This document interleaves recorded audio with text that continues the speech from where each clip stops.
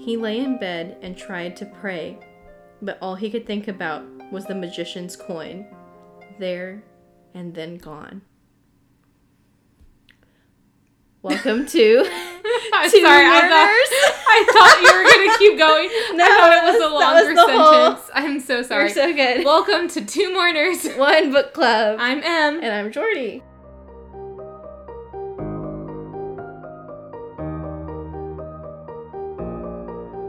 And today we are going to go over chapters 16 through 20 of Six of Crows. We are speeding through this. We are. I can't believe we're already that far ahead. That was really loud at the beginning. I'm so sorry. Oh, that's fine. I can adjust that. I just didn't know what's going. I don't know what's going on, which is that happens. We a lot. should have a podcast. So anyway, we're going over chapters 16 through 20, and we started the part 3, Heartsick, in the book. So it's broken up to a few different parts. Yes. And chapter 15 ended with the crows kind of finalizing their plan that they're going to go through the north, and Matthias saying that his ghost wouldn't associate with their ghost. So the brain rot of friendship is getting to Matthias Helvar here as we embark on part 3. We're slowly just thawing out his cold fear in heart. It's so true. So chapter 16 starts in Inej's perspective. It's her point of view. And if we remember, Inej was stabbed and she was on death's door, pretty much. And she hasn't woken up yet, but chapter 16, as it is in her point of view, she wakes up super confused, and she's in pain, of course, because she has been stabbed. And she realizes that they must have made it to the boat, and that Kaz came back for her. But as she's realizing that, she thinks, oh, he didn't come back for me. He came back for his investment, because he told her that. That was one of the last things he said to her. Lord. If there's any guys listening, don't call your girl an investment. Please. Ladies, also don't call your guy an investment. No, let's be emotionally intelligent, folks. So he needs to learn about that a little bit. But yes. She realized that he came back to her, but he came back for his investment.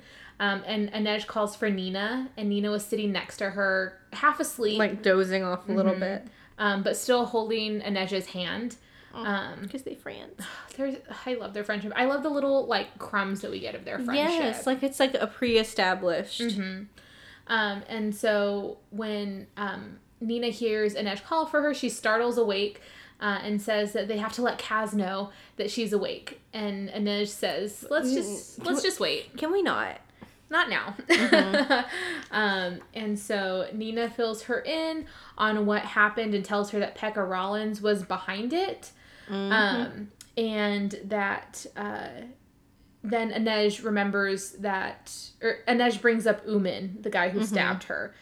And she says that she remembers seeing him, so it doesn't quite make sense to her that it was Pekka Rollins and not the Black Tips going after them. Yep. And so when Inej says, I saw Umin, Nina interrupts her and is like, yeah, he's dead. Kaz killed him. He went all Peaky Blinders on him. Because if we remember, Kaz ripped out his eye and then tossed him overboard because he hurt Inej. So that is... And Inej is, puzzled. She's like, he did? And then Nina's like, Kaz killed a lot of people, because I see we both highlighted this part. She's like, Kaz killed a lot of people. Roddy saw him go after the Black Tips who had you up on the crates. I believe his exact words were, there was enough blood to paint a barn red.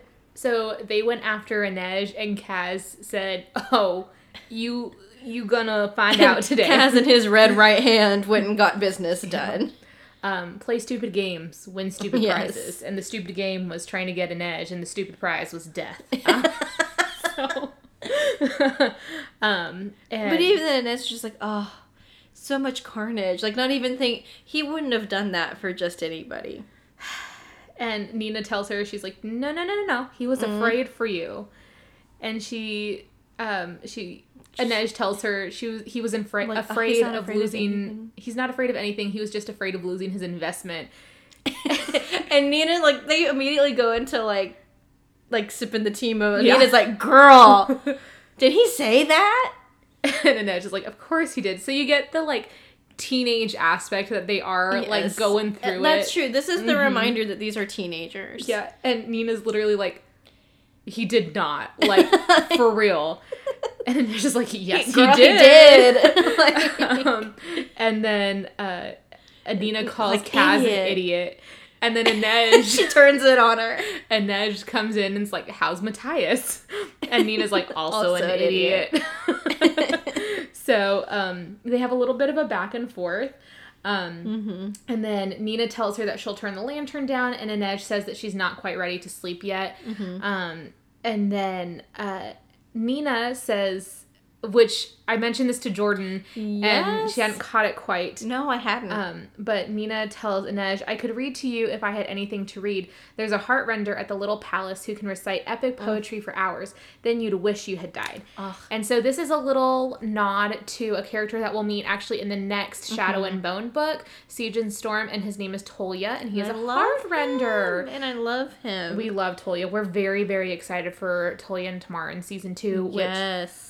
Again, if anyone is listening, anybody wants to drop us a line, just please let us know. We won't tell anyone. We just want to know when it's going to be released. When, where, to what extent. It would be really nice if it was soon, because then we could talk about it on the podcast. Yes. Which we would love to do. Yeah. So anyway, you can email us, follow us on Instagram, anything. We'll get to that later. Yes. We'll leave that there for now. That's our own little breadcrumb for you to enjoy.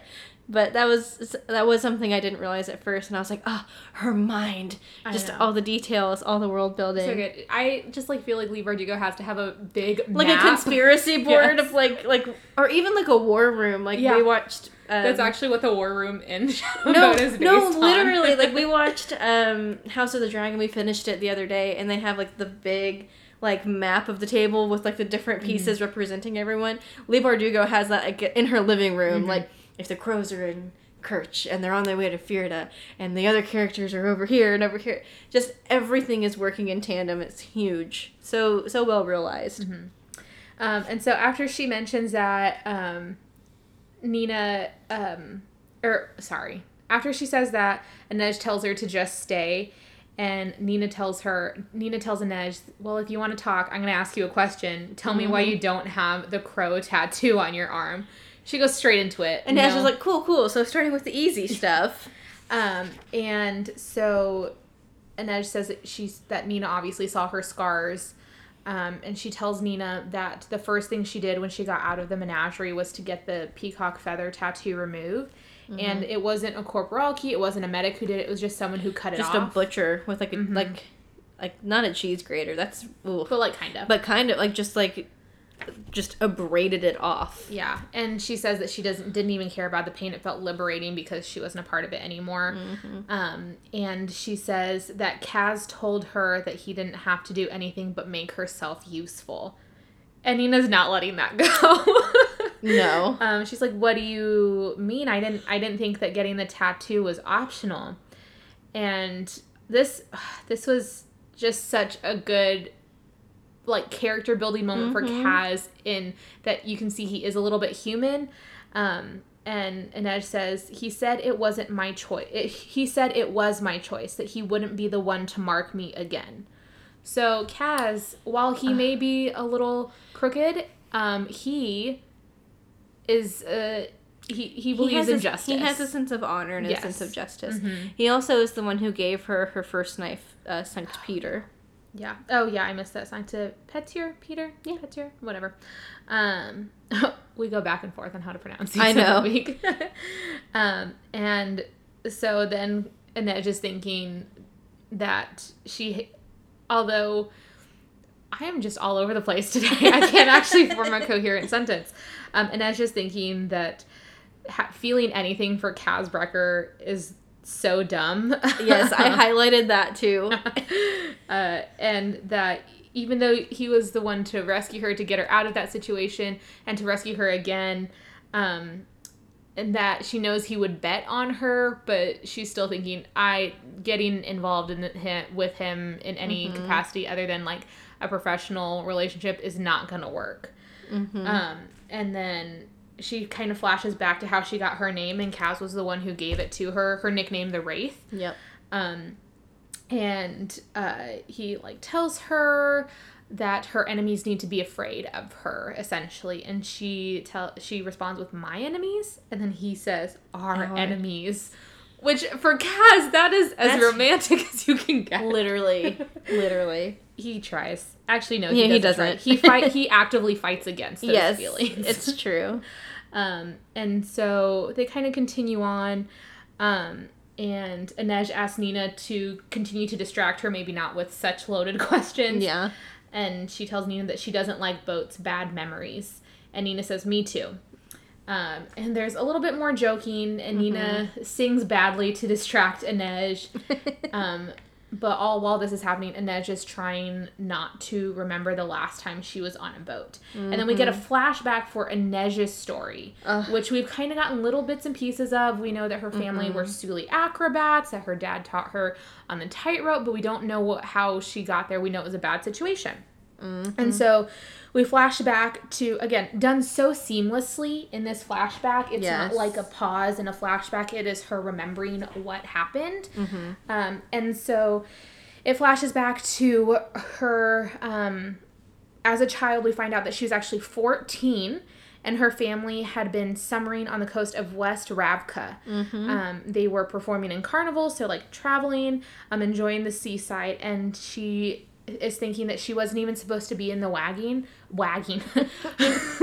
She wasn't supposed to be in the wagon the morning that she was taken. She had been sleeping, and she actually should have gotten up early to go help her dad get the nets ready. But she had slept in and allowed herself a few more minutes of rest. And she describes that she kind of turned over and she had seen a silhouette of a man appear in the door of their caravan, and she just didn't even think anything of it. She didn't think anything of it, and she even said, 5 more minutes, Papa, which, reading this again, I was it's so difficult. It just broke. It is heartbreaking. It completely just broke my heart. Because she thinks it's her dad just coming back, and she's trying to get some more rest as a 14-year-old girl. Yeah, just avoiding her chores. Like, very normal. And when she says that, they grabbed her legs and were dragging her out of the wagon. Again, we should probably put a trigger warning on this. Because she got human trafficked. And as simple as that. And as they were pulling her out, she hit her head on the ground, and there were 4 of them. 4 large men, and she's tiny, and she's a child. And she tried to scream, and they gagged her, and they tied her up. And they literally carried her onto a boat and then took her onto a ship in the sea. And she actually found out at a later point that the coast was a popular location for slavers, and that when those people had spotted the Suli caravan that her family was on, they waited until it was pretty much deserted and then rowed into shore and took her. And so on this ship, she was put in the cargo hold with other kids. Again, just heartbreaking. She says that some were older, some were younger, but most of them were girls. So you know what they're being taken for. Yeah. Or can infer what they're being taken for. And the kids are talking. She can't really understand them because she speaks Suli. They're speaking Kerch and Rabkin and all the other languages. And there's a rumor that the kids are going to be taken to Kerch's outer islands, where they're going to be auctioned off to private owners or pleasure houses in Ketterdam and Nova Ziem. And people come from all over to bid on these children. It's just awful. Yeah. And Inej notes that she thought slaving was illegal, but I guess it still happened. And so that's kind of a thing that is happens throughout the book, that although in written law, slavery is illegal in Kerch, people turn a blind eye to it. But if someone says, oh, this person is a slaver, or oh, I'm being sold, then they'll do something about it. They make a show of it, essentially. And so she continues to describe that she never actually saw the auction block when, oh my gosh, this just makes me sick. It's just really disgusting, but... when they got to outside of Kerch, she was taken to the deck and saw Tanta Helene, and she examined every inch of her, all of her. on deck without privacy or anything. It says even her teeth, which makes me think of, like, you know, when you examine a horse that you want to sell, you look at its teeth to see how old it is and stuff like that. So she's being treated like an animal. Like, her personhood is just completely stripped away. Yeah. Like, sheep to the slaughter, essentially. And so after she looked at Inej thoroughly, she started to barter with one of the sailors, and just left Inej with her shirt still open, exposed. And this was at night. So of course it's not during the day because it has to be a little bit secret. Yeah. Whatever. And she thinks, jump. Whatever waits at the bottom of the sea is better than where this woman is taking you. And she says that she didn't have the courage to do it then, but she would have now. And then kind of remembers when she froze in front of Tante Helene just a few chapters ago. So then she's like, maybe I wouldn't have had that. And so that is Inej's backstory. So from that, we kind of jump back to the present where Nina's still singing. And Inej tells her to teach me the chorus. Yep. And so they sang and tried to get through, because this is, I mean, PTSD. Like, for both of them. Trauma, yeah. Like, we found out last episode why Nina doesn't like being below decks on a boat. And now we know why Inej, and both of them involve slavery. Yes. Not good. No. So they sing into the night. And I love it because it says that they sing off key, and it's not good, and they're fumbling over it, but they're helping each other through this difficult It's two children trying to distract themselves from the immense and absolute awful trauma that they have experienced. Ugh, oh my gosh. Which, that was, it started out... so heavy. Yeah, it started out like, oh, Inej is awake, and then you're like, oh. But then we get a Jesper chapter. So that's the end of chapter 16. And Jesper is like, yay, so fun. I'm insecure. Chapter 17 is through Jesper's point of view. And so Jesper is anxious on the boat as there is nothing to do. And he notes that there's 6 more days until they'll be on land. And most of the time has been spent perfecting the plan for the ice court. And then at one point, Kaz tells Wylan that you look like a lockpick. Yeah. And Wylan is like, no, I don't. Because he's trying to build his own identity and trying to fight against what people think that he is. And he still thinks that he's not... Yeah. You know, he's figuring himself out. He's 16. It's true. Well, and like the thing is, you know, Wylan's been helping with the schematics for the different like mechanisms of the arches in the ice court and like what it looks like on the inside and all of that. And Kaz is impressed. He's like, you can think on 3 axes. Like he can think in 3-dimensional space. He's smart. And all of that. Like he has like an aptitude for building and for engineering and how things work and all of that. And Kaz is trying to give him a compliment. And Wylan's like, I'm not with you guys. And it's like, buddy. You are. And so Jesper tells him, just learn to take a compliment. Kaz doesn't give them out often. And they go back and forth a little bit. And Jasper continues to call Wylan a merchling. But he asks Wylan asks Jesper why he's there. Because they don't need a sharpshooter for Kaz's plan. So why is he on this boat? He's just making everyone nervous. And Jesper says, Kaz, trust me. And Wylan... Oh, see, because Wylan's naive, but he's not dumb. Yes. And he's observant. He's like, does he? Sure about that? And Jesper immediately is thinking, I'm actually not sure. No, Jesper's about that. Constantly unsure of where he stands. Which, poor guy. And so Wylan, they just kind of leave it at that a little bit because they're both kind of throwing some low blows there. Well, but Wylan does bring up something pretty that's going to be important later, and I didn't clock it the first time I read it, that this was going to be important. But like, he's talking about like his curiosity, and because like Jesper's like ribbing him like, if you weren't born with every advantage, you learn to take your chances. And Wylan's like, I wasn't. And then he's like, oh, why do you think you know everything about me? And Jesper's like, I know a lot. And then Wylan kind of has like a moment of vulnerability. He's like, well, I feel like I'm never going to know enough. And Jesper's like, what do you mean? Like, about what? And he's like anything. And this will come in handy or be important later, where he's like, what about the ice moat? It's ice. Like, where does the water for the ice come from? Because it's up on a hill.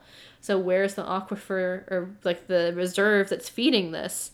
And Jesper's like, I don't care. Like, he's like, I don't know. Why? We have a plan. Does it matter? There's a bridge. And he's like, but aren't you curious? And he's like, no, not even a little bit. And they both kind of leave with, like, a sour taste in their mouth. So they like riv each other, go back and forth, and then Wyland does have this moment of honesty and vulnerability, and Jesper's immediately kind of shuts it down. Yeah. But he doesn't even know why he shuts it down in himself. Like, he's not even happy with how he handled it, but he doesn't know why he handled it that way. And you get the sense, again, breadcrumbs for later on, but also that Wyland is so smart with mechanics and thinking and everything that has to do. He's so curious. Yes, he's a curious-natured little boy. Curiously, I was going to say curiouser and curiouser. I was going to say Curious George. No. That's actually the next book that we're, no. We could speed through that just in one episode. So he's really curious about the world and the way it works. And so his mind is always moving. Just like Jesper's. But Jesper doesn't in a different capacity. Apply his mind in that way. And so they both leave that conversation feeling a little icky. A little not great. And you're like, oh, I wonder why. Interesting. And so we get a flash forward, and it's noted that Jesper has been checking on Inej every morning and night, and he's been very, very worried. And the experience shook him because he really thought that she was going to die. He saw how much blood she had lost. He saw how much blood Kaz had on him and how scared Kaz was. And he really thought that she wasn't going to make it. And then one day he checked on her and she was awake. Yay! Woohoo! We already found that out. But Nina asks Jesper to help Inej to the deck. And Inej insists that she's fine. And so Jesper tells Inej that she's actually there to make sure that he's okay. And to hold on because they don't know when he's going to fall. So Jesper is carrying, like, arm over the shoulder, making sure she's not going to fall. And Nina's behind them walking to make sure that they're okay.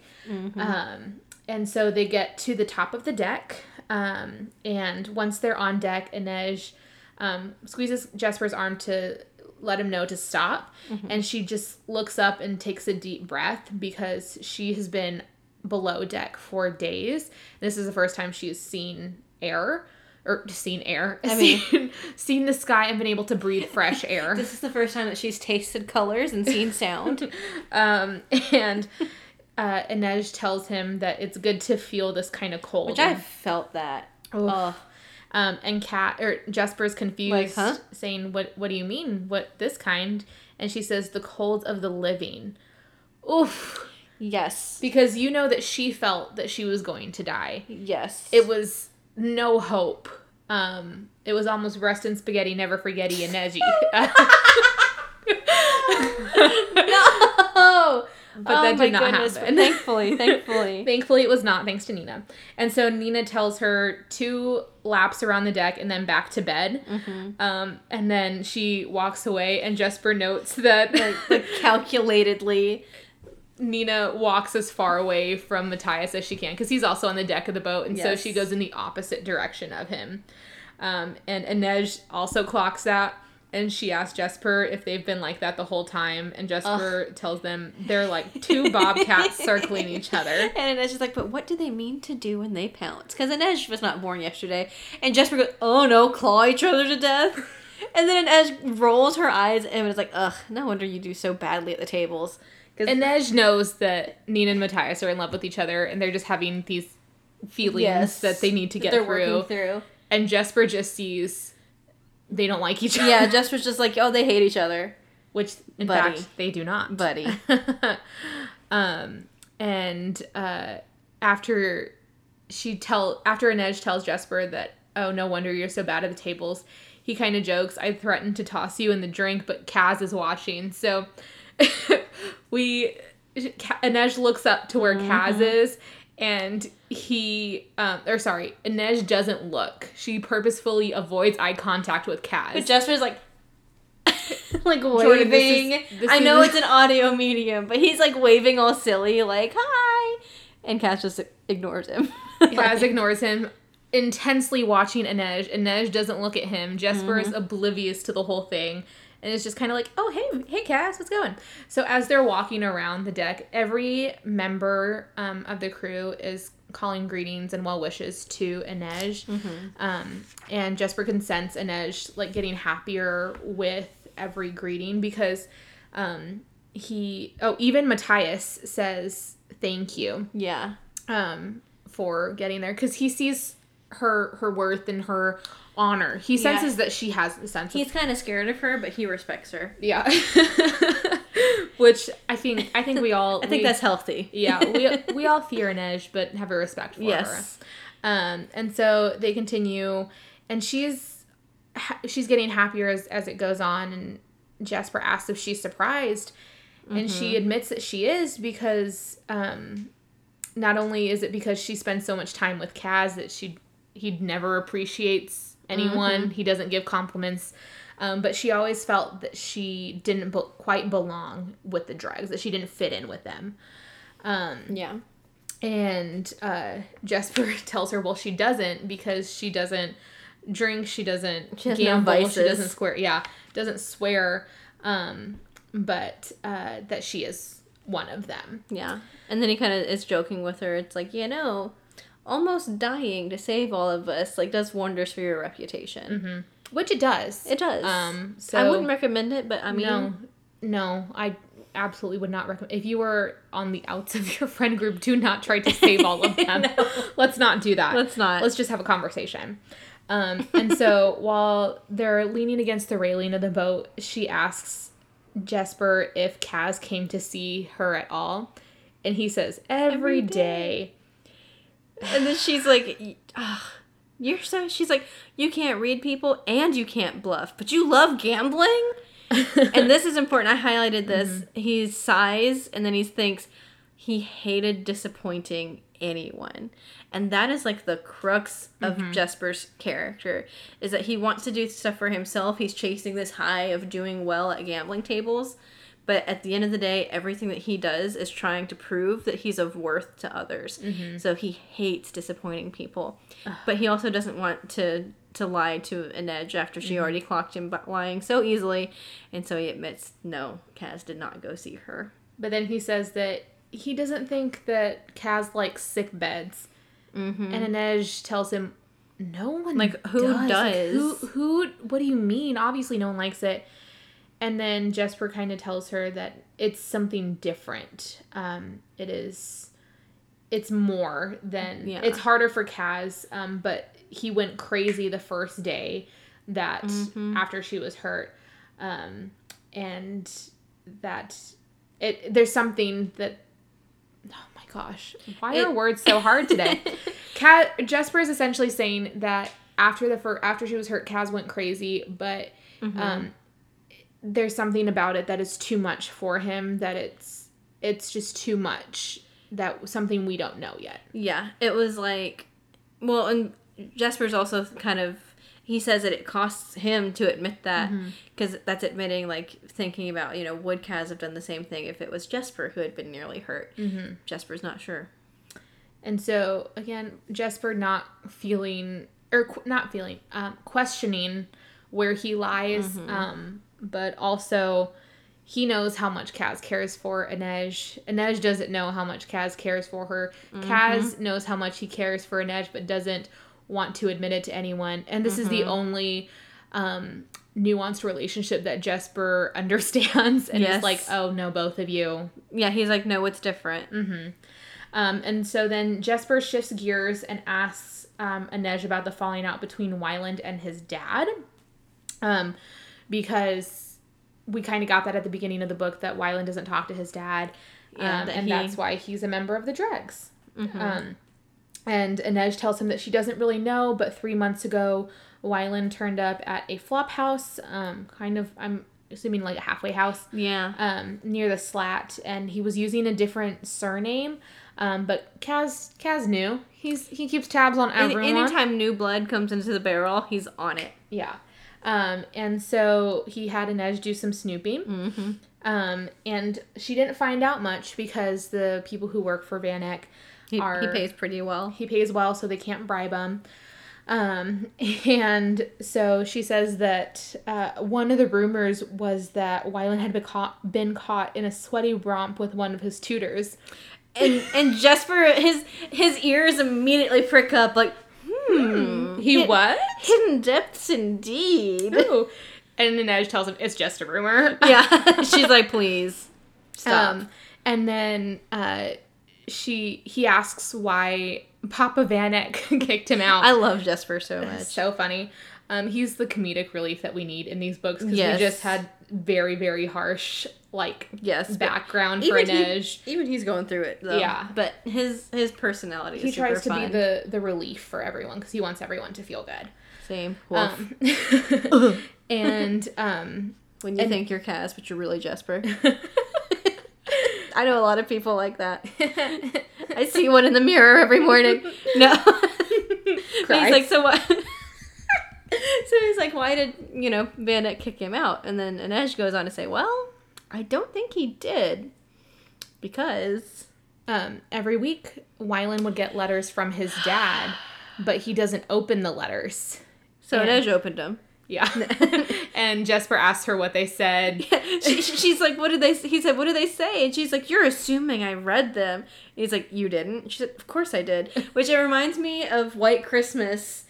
It's kind of ambiguous if it's like his wife or just the housekeeper, but the general's like secretary who takes care of like the key lodge reads all his mail. And one of the girls asks like, well, how did you know? She's like, did you glue the envelope closed again? She's like, please, I use steam. like any self-respecting housekeeper, I use steam. And it cracks me up because it is. She's like, of course I read the letter. You kidding me? So she knows, and when she tells Jesper that they just said the same thing over and over again. If you're reading this, then you know how much I wish to have you home, or I pray that you read these words and think of all you've left behind. We're not going to spoil anything. But reading this the second time, I'm like vibrating with rage. It hurts. And then she switches topics and asks Jesper why he took the job. Yeah. Because the chances aren't great, and even though he's a bad gambler, even he knows the odds aren't good. And then he confesses to her that he's in debt. And he says it with such gravitas. He's like, I'm in debt, Inej. She's like, you're always in debt. Like, you're chronically in debt. But then he tells her, no, it's really bad, that he borrowed money from the wrong people. And he says, you know how my father has a farm? And so we find out that Jesper's father has a farm in Nova Zem, and that it just started turning a profit this year, and that he took out collateral on his dad's farm. And his dad took out collateral on the farm, and Jesper told his dad that the loan that he needed was so he could finish his degree at university, which is... That's how he ended up in Ketterdam. Yeah, so that's initially why Jesper came to Ketterdam, was to attend school. But a few weeks into school, he went down to East Stave and made his first bet and won a little bit, and he said it was the best night of his life. And after that one day of winning, he kept losing. Yeah, and Inej was like, and you've been chasing that feeling ever since.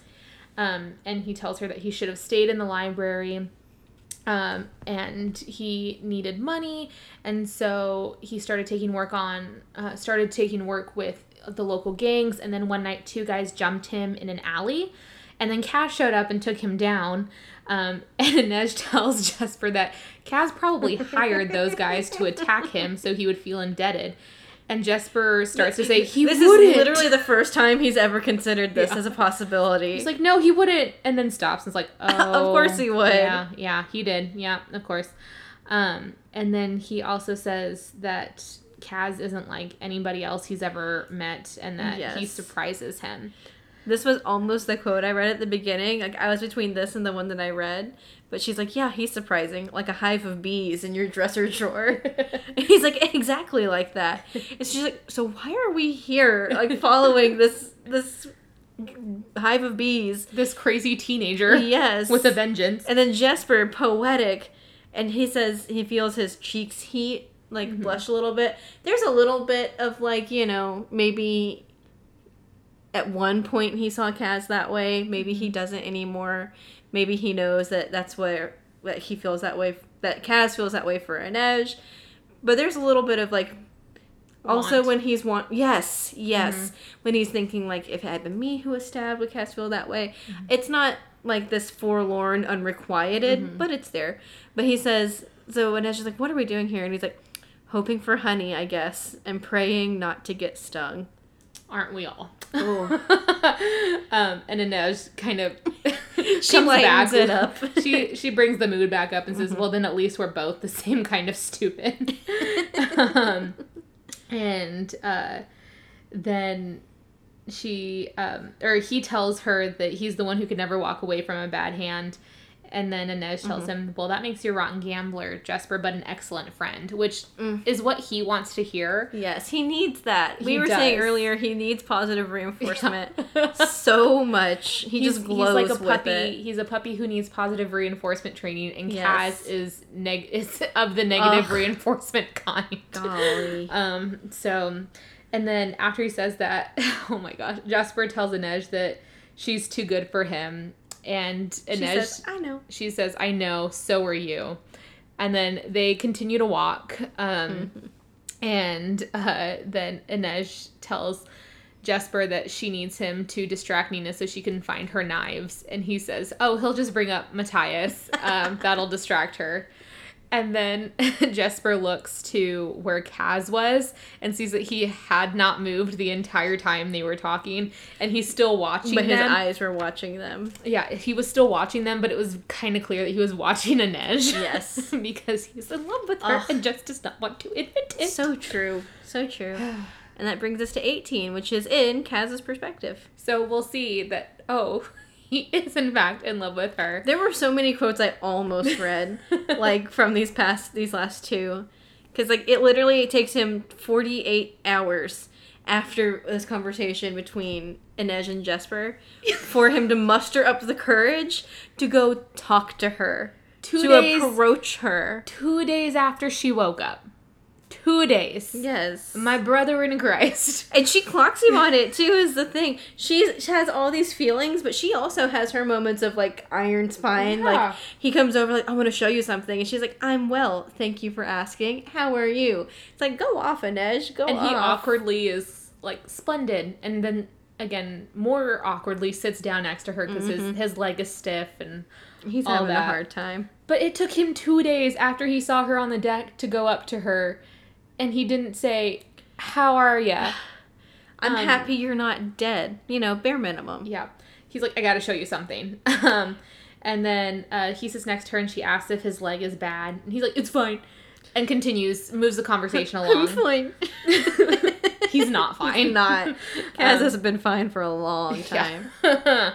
And so he shows her the drawings that Wylan has made of the prison sector. And shows her the ice court, and she tells him, I've seen it. And then says 6 stories up a chimney, and he asks if she can do it. And she says, there's not really another option. You know I can. And you know that I can do it, and you know that I'm not going to refuse, so why are you asking? And this was almost the quote that I read. I have it starred, highlighted, and underlined. Yes. And he said he literally thinks to himself, because I've been looking for an excuse to talk to you for 2 days. A good place to start would have been, how are you feeling? Are you doing okay? How are you feeling? Do you like the show? Anything. Literally anything. But he does not say that to her. He just thinks it because he's an idiot. He is. And says, I just want to make sure that you'll know what you'll be doing. Bless you. Thank you. He just says, I want to make sure that you'll know what you'll be dealing with and that you're studying the plants. Oh my gosh. And she's like, will there be a test? And he says, yes. Like, come on. He gets all dramatic. Like, yeah, and if you fail, we all end up stuck. Yeah, he's dumb. He is. And then Inej brings up the fact that she's worried about the escape route because there's only one way out. And he kind of says the same thing. And she asks if he trusts Specht, the captain of the ship. Mm-hmm. And he says that he trusts him enough. And Inej guesses that Specht owes Kaz. And she would be correct in that assumption. He has something, or Kaz has something on Specht. And so is using this to have him help them out. Yeah. But we find that what he has is that Specht actually has a sister who he supports, and Kaz got Specht his money. And Inej says, "Oh, that was good of you." And Kaz basically says, "I'm not Robin Hood. Specht has a need. There was money to be made and information to be had." Yes. So she's trying to see the good in him. She's trying to bring that out of him, and he immediately shuts it down and is like, "I'm not good." Yes. And she says, "Never something for nothing, Kaz." Mm-hmm. And it's talking about, like, still, if we get caught, we're not going to have any way out. Mm-hmm. And he says, "I'll get us out. You know that." And then his internal monologue is like, "Tell me you know that." Like, he's desperate for her to, like, affirm him. Not only does it say, "Tell me you know that," he needed her to say it. He is desperate for her to see him, but not willing to give her the chance to see him. He wants half a mile and isn't willing to give her an inch. Yes. That's it. He just, like, he puts out this confident air of, like, he can do anything, he can pull anything off, but he needs her to believe it. And so then she says the one thing that could wreck him in this moment, which is, "I hear Pekka Rollins was the one gunning for us in the harbor." And Kaz is disappointed. And it's like, ooh! Because he isn't using his words. He's like, huh! And he just says, "So?" And then Inej brings up, she says, "Don't think I haven't noticed the way you go after him, Kaz." Because again, Inej has an aptitude for observance and for knowing feelings. Again, kind of an empath. I would say she's definitely an empath. Except when it comes to Kaz. But even then, she notices this. She notices this, and he says, "It's just another boss." And Inej immediately clocks him and says, No, it's personal. Like, what is it? And then I almost read this for the quote, too. Gosh. He wasn't, in his head, he's saying he wasn't sure why he said it, but he told Inej, "Pekka Rollins killed my brother." So we get a little more background. So Geordie was his brother, and we find out that Pekka Rollins killed him. And these are things that he had never said out loud, that he had held in his own heart and allowed to be his motivation for all of these years, and no one knew. He had never said it aloud. Yeah, not had he only not told anyone, he had never uttered the words, "No, Pekka Rollins killed my brother." Because and we're going to get into this more, like, very much more within the next couple of pages, but he has constructed this persona. He's built this myth around himself, like it literally says on the next page. And in this myth, it's like he just appeared. He has no family. He is dirty hands. He's the bastard of the barrel. And so just the sentence, "Pekka Rollins killed my brother," it dismantles everything that he has built for his own reputation. And he's never said it to anybody before. And Inej was kind of, she was shocked because she didn't even know he had a brother. And so she asked about that. She says, she asks him, "You had a brother?" And he says, "I had a lot of things." And she apologizes. And when she does, he's thinking to himself, I didn't want her sympathy, but what did I want? What was I going to gain from telling her that? Is she going to try and, like, put her hand on my arm, tell me she understands? Like, and Inej, being a literal saint herself, says, "I'll pray for him. For peace in the next world, if not in this one." And they're sitting super close together. He is like gazing into her eyes, but her hair is loose. But also, them sitting close together, it says... we have it highlighted. Yeah. We both have it highlighted. In the book, he is thinking that had he been sitting this close to essentially anyone else or anyone at all, his skin should be crawling. Even thinking about being this close to another person should be setting off his OCD like nothing else. But all he's thinking is, what happens if I move closer? So what comes out of his mouth? I don't want your prayers. I literally wrote, I'll beep it out, but I literally wrote head in the margin. Pendejo. You idiot. Like, what are you doing? He's literally sitting here like, ugh. In my notes, I have, in all caps, bro. Yes. He's literally sitting here thinking, like, she's beautiful. We're so close together. What would happen? What would happen if we, like, kissed on the deck of the Fairland? And what comes out of his mouth is, I don't want your hand out, hot dog man. I took it and threw it on the ground. I'm not a part of your system. That's literally him right now. And so Inej is like, what do you want then? And, like, his, like, old answer, every time anyone asks him anything, I want money, I want vengeance, I want Jordy's voice in my head silenced forever. But then, and he doesn't want to think this is a thing. He is actively fighting it a lot. He's trying so hard to fight against his emotions in this way. But what he thinks is, you, Inej, you. So anytime he has this, I mean, you can tell very much how spirited Jordan feels about this. I am very spirited about this. I just thought it was like the huge. Goodness. Anytime Kaz has any inkling of a feeling, a thought of a feeling, an idea of being close to someone, of breaking down those barriers and traumas, he puts his foot in his mouth and is just the worst kind of person and backtracks so far that he is out of the room. He was never even in the same city. Yes. He gets on a plane and flies away. Literally. From himself. But he just... The past few pages, it is so clear that he just wants to talk to Inej. He wants her to trust him. He wants her to believe in him. He wants to be close to her. Because that's the thing that I love, and this is why, like, I'm maxing out the volume on GarageBand, is because he doesn't, it's not just a physical attraction. It's not just that they're friends. He wants her to be his partner in everything. Because he sees her as his equal, and so he wants her in on every decision that he makes. Which, him seeing her as an equal, green flag. Him calling her an investment, red flag. Him telling her about his brother, green flag. Him saying, I don't want your prayers, red flag.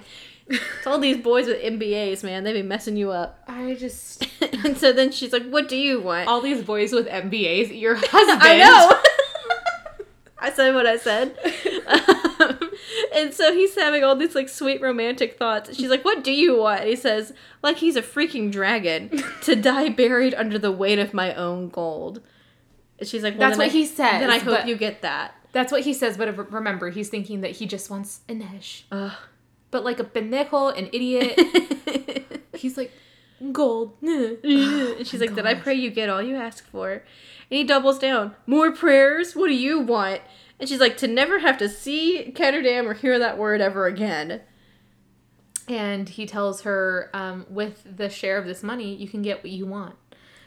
So save your prayers for good weather and stupid guards. Just leave me out of it. Broski. Because he's like, she's a distraction.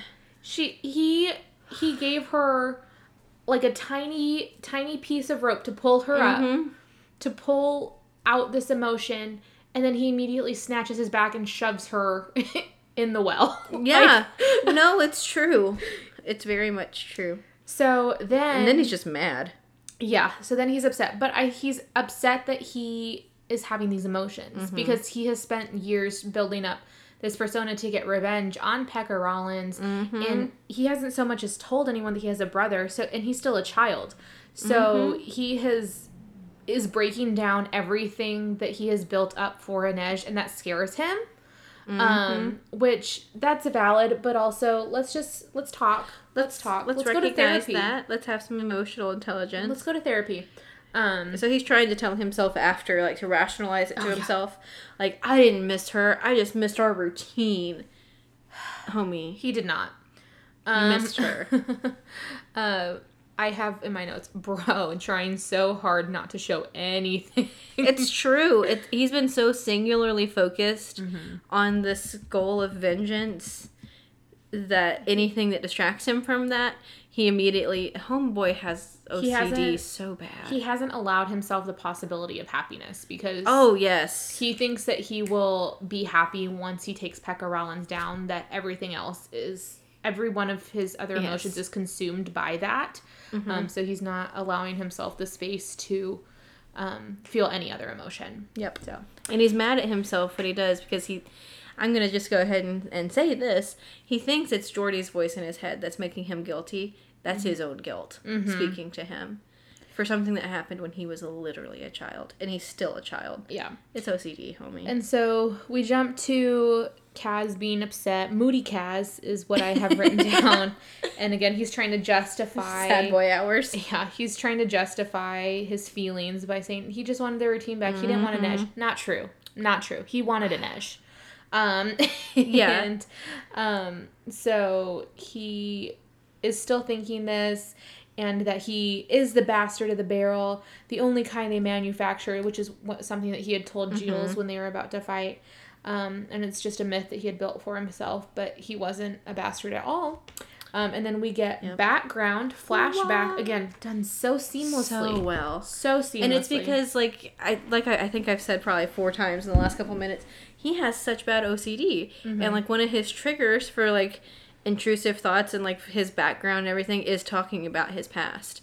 And so after, putting it in the air, admitting it, now he's just getting flooded with these memories that he's been actively trying to repress. And so then we get this flashback, and we find that Kaz and Jordy's father had died, and he died because he was crushed by a plow. His dad was a farmer. And the way it's described in the book is beautifully gruesome. Yeah, it is. It is. I'll just read it. Crushed beneath a plow with his insides strewn across the field like a trail of damp red blossoms. So it's... Ooh, excuse me. It's supposed to be red blossoms. It's beautiful. They're flowers, but it's blood. His innards. And so we then find that after their dad died, Jordy had sold their farm. And they didn't get much for it. They had to pay out a lot of debts. And Jordy's still a child himself. He's 13 and Kaz is 9. And so they had enough to get to Ketterdam and to keep them a little bit comfortable for a while. And so again, Kaz is 9, Jordy's 13. And he was still missing Da, which, not Dad, Da. Little baby Kaz. Oh my gosh. And that he was scared of leaving the only home that they had ever known, and he held tight to his big brother's hand as they made the journey to Ketterdam. And Kaz asks Jordy what'll happen when they get there, and Jordy tells him that he will start a job as a runner in the exchange, and he has a plan to work his way up and to become a proper merchant and make a fortune, and that Kaz will go to school. And Jordy... When Kaz asks Jordy why he won't go to school, because he's still a child, Jordy tells him that he's too smart and that he's too old. Bless you. Thank you. He tells him that he's too smart and too old for school. And so once they got to the city, the first few days in the city were all that Jordy had promised they would be. They rented rooms in a nice little boarding house, not too far from the exchange. They tried new food. And every morning Jordy would go looking for work, and he told Kaz to stay in his room every day. Because there were thieves and pickpockets, and men who would snap up little boys and sell them to the highest bidder. And so Kaz had stayed inside and pushed his chair every single day. He would push his chair up and climb onto the chair so he could see himself in the mirror, and tried to make coins disappear. So he practiced these magic tricks. He's like sleight of hand. It's from the time he was 9 when things were still good. And he remembers seeing the first time he saw a magician, the card tricks and things like that, but the disappearing coin, he just couldn't figure out how that worked. So he'd been trying to do it. And then the book says the disaster began with a wind-up dog, which is, It's so... The first time you read it, you're thinking, what does that mean, a wind-up dog? Mm-hmm. How does that... What does that have to do with anything? And, again, we continue, and Jordy had come back from work, back from trying to get work, and he was upset and hungry and tired, and he's learning that, like, the exchange doesn't function the way he thought it did. Mm-hmm. There's lots of nepotism. Mm-hmm. He's like, they say they have no jobs, but they mean no jobs for a boy like me. They both still very much, like, look and sound like farmers' kids. It's clear they're alone, mm-hmm. and everybody who works at the exchange knows somebody who knows somebody, or, mm-hmm. like, they're related to somebody. So he's not getting any consideration mm-hmm. for these jobs. And Kaz describes that he hadn't been in a mood to try and cheer him up because he'd been inside for so many days not doing anything, and he wanted to go down to East Stave to find the magician. And so they went, and Kaz is in like a soliloquy kind of moment. Yes, he is. He's thinking that like, what could have been different? If Jordy had said no to me when I asked to go to East Stave, would things have been different? And then he kind of chalks it up to being, no, it probably wouldn't have mattered at all. Mm-hmm. And so they went down to East Stave, and there had been a boy selling little mechanical dogs. So in front of the Emerald Palace mm-hmm. that Pekka Rollins owns. And so this kid had been selling these little wind-up dogs, and Kaz bent down to try and get all the dogs to go at the same time. And the boy selling them had started talking with Jordy. And it turns out... What a coincidence. What a coinky-dink that the kid who was trying to sell the wind-up dogs grew up in a town not too far from where Kaz and Jordy had been raised, and that he knew someone with jobs for runners. Not the exchange, mm-hmm. but a separate office just down the street. And maybe they could go get jobs together. And so the next day... This one line is so sad, though, because that puts Jordy in a really good mood. He's like, yes, our luck is changing. It says on the way home, Jordy had bought them each a hot chocolate and not just one to share. Because he was so sure that things were going to change. They were, like, celebrating. It, like, oh my gosh. It's literally... heartbreaking. And he was so confident in the fact that he was going to make it work for him and his little brother. This mm-hmm. child himself, barely 13. A teenager, that he was going to make it work for him and his brother. And Kaz thought, I feel lucky now. And spoiler, he was not. No. And so the boy who was selling the mechanical dogs, his name was Philip. And the man that he knew who would hire them as runners was named Jacob Hertzsohn. And he was a minor merchant who owned a small coffee shop near the exchange. And so it was like low level, but he would mm-hmm. still hire them. And so Jordy and Philip worked for Mr. Hertzsohn as runners, carrying messages from the docks, placing orders for him, things like that. And so while they were doing that, Kaz was allowed to stay at the coffee shop. Mm-hmm. And the man who was essentially the barista would give Kaz... That's kind of a funny way to think of it. I mean, it's true. It is true. He would give Kaz all the hot chocolate he could drink. And so this is comforting. Jordy doesn't have to worry about his little brother being home by himself all day. He has someone, mm-hmm. and Kaz is, living the life of luxury. Drinking hot chocolate, doing magic tricks. Drinking hot chocolate, doing magic tricks, but also getting attention from people in a place that he thinks he's safe in. Dude, I want hot chocolate now. That actually sounds really good. That actually sounds so good. Dang it. And so they were invited to the Hertzsohn's home for dinner, which was a grand house, and they describe it, and Mr. Hertzsohn is there, of course, and his wife, Margit.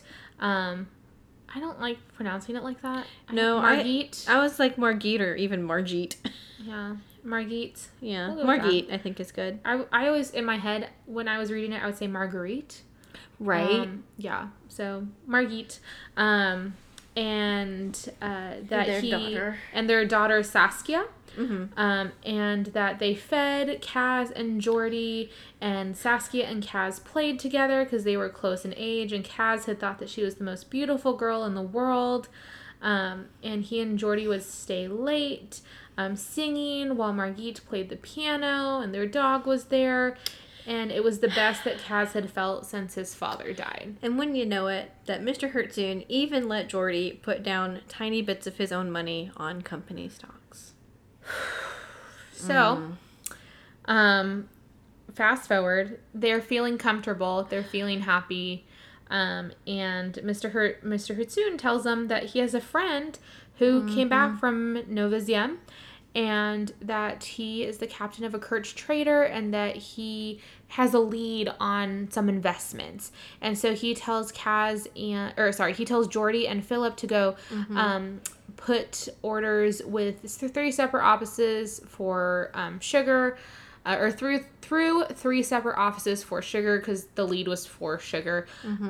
And doing it through different offices makes it less suspicious. And then the shares went high, and Mr. Hertzune had Jordy and Philip go out and sell what they could, and they came back, very lucrative from that. And Jordy tells Kaz, "What did I tell you? Luck and good friends," because they're so happy from the success of the plan that they've done. And then a few days later, Mr. Hertzune tells them of another tip that he received, and then this one was going to be similar, except it was going to be on Jurda. And it was going to be big money, and they need to go in heavy. And Philip tells him that they should go in too, that Philip and Jordy should be allowed to go in on this. And Mr. Hertzune tells them that it isn't a deal for them, that the minimum investment is too high for either of them. And Philip was furious, and he yelled at Mr. Hertzune and stormed out. And so Kaz and Jordy were there when that happened, and Mr. Hertzune asks if they're angry with him too, and they say, "Of course not. We trust you, blah, blah, blah." And then Jordy insists that he has money, and that he would be happy to invest if he would let him. And Mr. Hertzune does let him, but what happens is... Kaz says he would always remember that moment when he'd seen greed take hold of his brother, an invisible hand guiding him onward, the lever at work. And remember earlier in the book, Kaz told Inez that greed is his servant and lever. It does the work for him. He makes it work for him. He doesn't want it to take over him like it did his brother. Which he kind of has. I know. It's like, you can call it what you want, but like when you align your pursuits with Pekka Rollins, greed is intricately involved. And so Mr. Hertzune agrees to let Jordy go in with him, and he has his business partner come over and draw up a contract for a loan from Jordy. So because of how young Jordy was, Jordy would loan the money to Mr. Hertzune, and Mr. Hertzune would invest it for the trade. And so they went over to their house, and Margit fed them, and they signed the papers, and Mr. Hertzune escorted them back to where they were living and handed Jordy a loan agreement and said to keep it safe, and told him that he's trusting him, and that the deal is the deal, and if something goes wrong, that he was relying on Jordy to not use that document to call in your loan. And Mr. Hertzune leaves them and tells them to come back to the coffee house a week from today, and they'll watch the prices rise together, and gives them some money to have them last the week. Because they just took all of their life savings. And so with that money, Jordy is expecting, both Jordy and Kaz are expecting that they'll have money and will be able to live nicely for a while. So they spend that money. They use that week to go a little crazy. Jordy bought a new coat, got Kaz new shoes. They ate waffles, fried potatoes. Jordy bought books.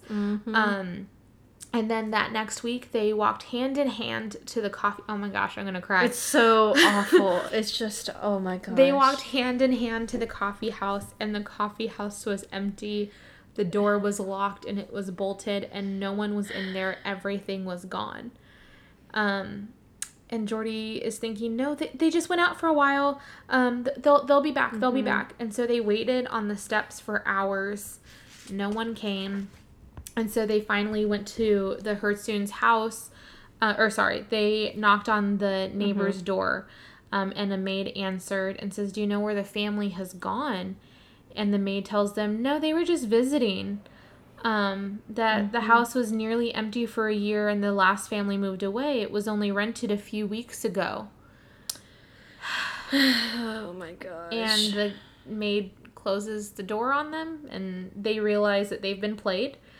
Well, not really. Not yet. Kaz is starting to suspect. Yeah. And Jordy is insisting something happened to them. There was an accident or emergency. They'll write soon. They had to leave for a reason. They'll send for us. They'll tell us what's going on. And Kaz had Saskia's red ribbon. So Hertzoon's daughter, he had her red ribbon. And held it in his hand. And this is the quote that Jordan read. He lay in bed and tried to pray, but all he could think about was the magician's coin, there and then gone. So we see why he doesn't have faith in religion and things like that, and why he kind of like sees people as easy marks and pigeons and stuff the way, because like he looks back at himself as a child and he doesn't have empathy for that child. He's thinking, "You stupid child. He's like, you should have been smarter. You should have been better. You should have known. It was so obvious. An adult would never let a child do this." Yep. An adult, had I not stopped at these stands, had I not done this, I was such an easy mark. Jordy and I were such easy marks. And they were children. And then again with the praying, he's mocked Inej for her praying to the saints and has said that greed is his god that guides him. But you can also see that he prayed so hard for this to work out. Yep. And a little bit of a spoiler, it does not get better. It, in fact, gets worse. No, this is the apex of a very long fall. You're like, this is on a roller coaster. You are going up, and you're like, "Oh my gosh, that is so crazy! I cannot believe that is happening. Rich. Oh my gosh!" And then we are at the very top. We were like, "Oh man, that's a bummer. Yes. They got played."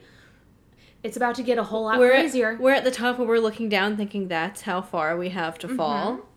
And then there's another bigger fall. We're going to keep falling. And then the roller coaster is going to go off the rails like a sadistic child playing Roller Coaster Tycoon. Pretty much. Oh. So, not great. And reading that again. It's so hard. It's so hard. It just breaks your heart. Because you know that things like this happen. That people take advantage of others and of children. And hopefully not to this extent. I don't know.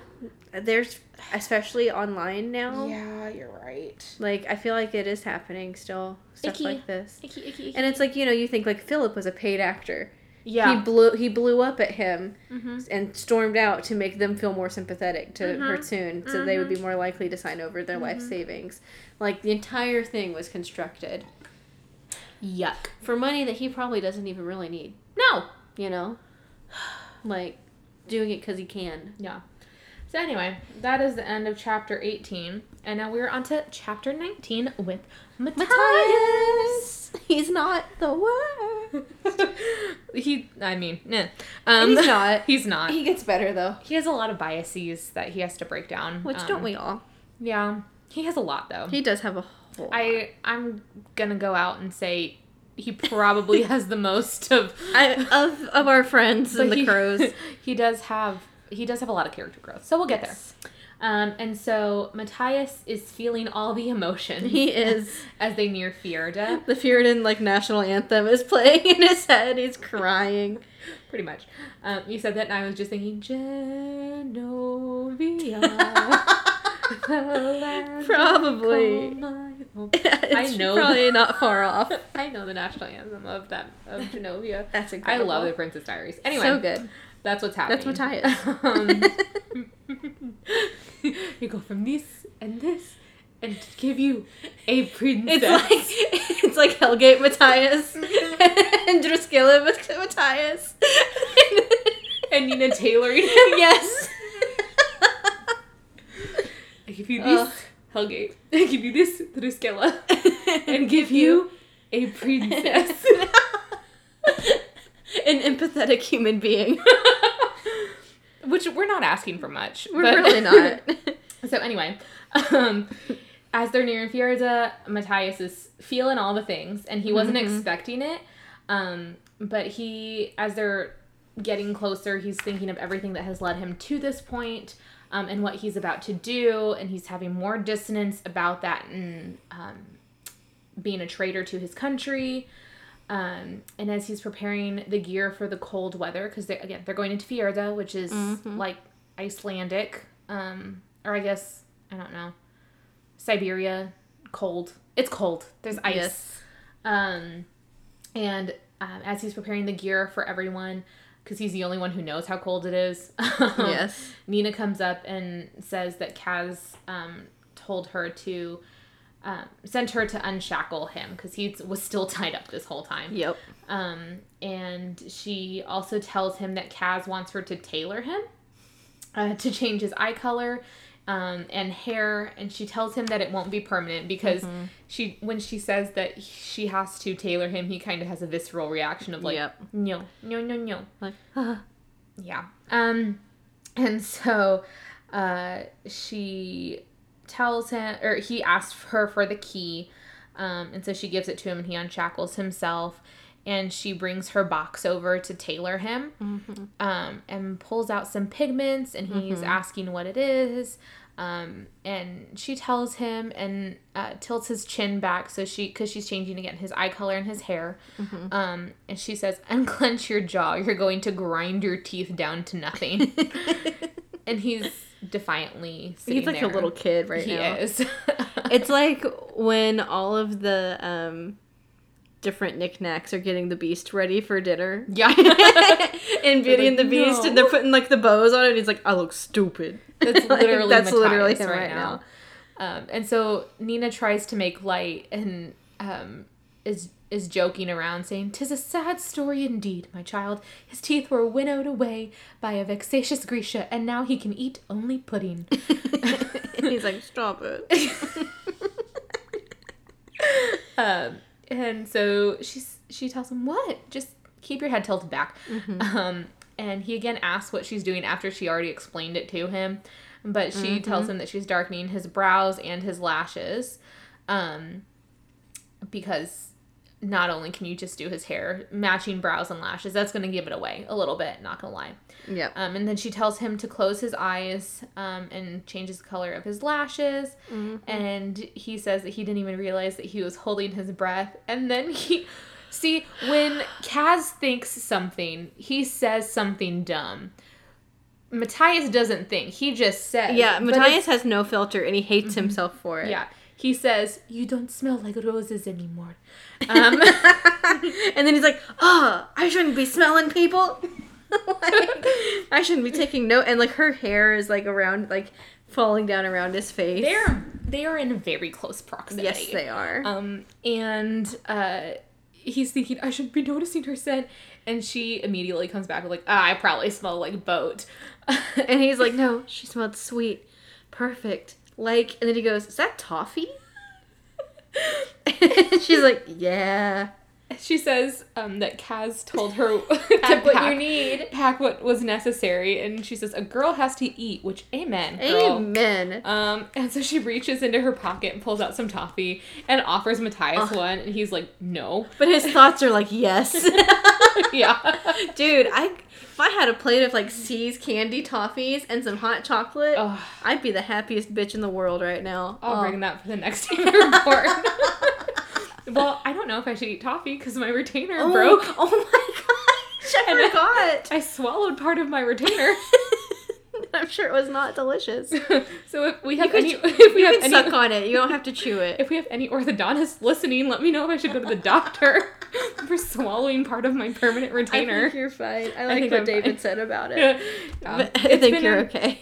It's been a few days. I think we're okay. It's probably gone. And so internally, he does want toffee, but he says no. And then his soliloquy moment is he's thinking it was a humiliating epiphany, but he knew he could have watched her eat all day. One of the things that he loved about her was that she savored everything. He appreciates her. And I think she never comes like straight out and says it, but it's like heavily implied that Nina isn't just like curvy, she's like plus size. Mm-hmm. And we love that. Mm-hmm. We stan. Yes. But he's like, oh, you eat, girl. You go. He's like, I love it. And so then she moves to changing the color of his eyes and tells him that he's gonna have to keep them open. And when he asks what the bottle that she has is, she says it's a tincture developed by Jenya Saffin. We love Jenya. We know her. And that it's the safest way to do it. And then she leaned in. And they are inches from each other. And he's thinking, if I sat up straighter, we'd be kissing. And she says, you have to look at me. And he goes, I am. In his mind. You said that, and again, I thought of Nacho Libre when you said my mind. That's Matthias right now. Oh my gosh. I use my hand to wipe my tears. No, wait, Jose. This is Matthias' internal monologue right now. He's like so poetic. Do you remember this shore, Nina? But he knows that she does. And so instead he asks. But the remembering the shore is like not a great thing because it was like some trauma that we're about to get into. So. Yeah, but also some good times too. Some good times, some bad times. And so he asks what color she's making his eyes. And she tells him to be quiet and he keeps asking. And then she's like, do you want me to blind you? Let me concentrate. And so he stops talking. Mm-hmm. And then she says brownish, like toffee, and then winks, because she just can't help but flirt a little bit. Mm-hmm. And then Matthias asks her what she intends to do about Boyle Bayer. And her demeanor completely changes. Mm-hmm. And she asks, what do you mean? And then he's thinking, maybe I shouldn't have said that, because, like, we were chilling a little bit. We were vibing. Mm-hmm. We had a little bit of a rapport going on. But he tells her, you know exactly what I mean. I don't believe for a second you'll let these people hand Boyle Bayer over to the Kirch Merchant Council. And so she doesn't answer. Mm-hmm. And says we'll have to do this at least 2 more times before we get to the ice court. This being tailoring him. Because, again, tailoring is not permanent. It just lasts a few days. And she tells him to get his things together and that Kaz wants him to be ready to leave in an hour. And she walks away. Yep. These boys and these girls, they just know how to. Man. So then we get a little bit of a jump. And at this point, they are getting off the boat and they start to trek through. They start to trek through Fjerda. That's really hard to say. Mm-hmm. And the ice is making it difficult for them. And as they continue on, it is noted that Kaz left his cane with the crow's head on the ship and is using the less conspicuous walking stick. Jesper had left his revolvers and has other guns, and Inej had done the same with her knives and only kept the ones that she could not bear to part with. Yeah. And so, again, just to be less conspicuous because they are going into enemy territory. Yep. And so as they continue, everyone was struggling to adjust to the cold except Matthias, because he is, again, Fjerdan and was a Druskelle. And he's leading the group and warned them to keep their eyes covered because they could go blind, like snow blindness. Yep. He thought that the quote, as they're continuing, it's icy and everyone's kind of struggling, but he thought that the quote, barren and brutal land was beautiful because the ice bore the spirit of Gel, the Fjerdan's god. Yep. And the first day of travel was quiet, and Matthias described it as cleansing, because this is the first time he's been back to his country since he was in Hellgate. And it's like being back home, but he's also, again, having some dissonance about what they're doing, what he should do, what former him would do, what current him is doing and will continue to do. He's going through it. Yeah.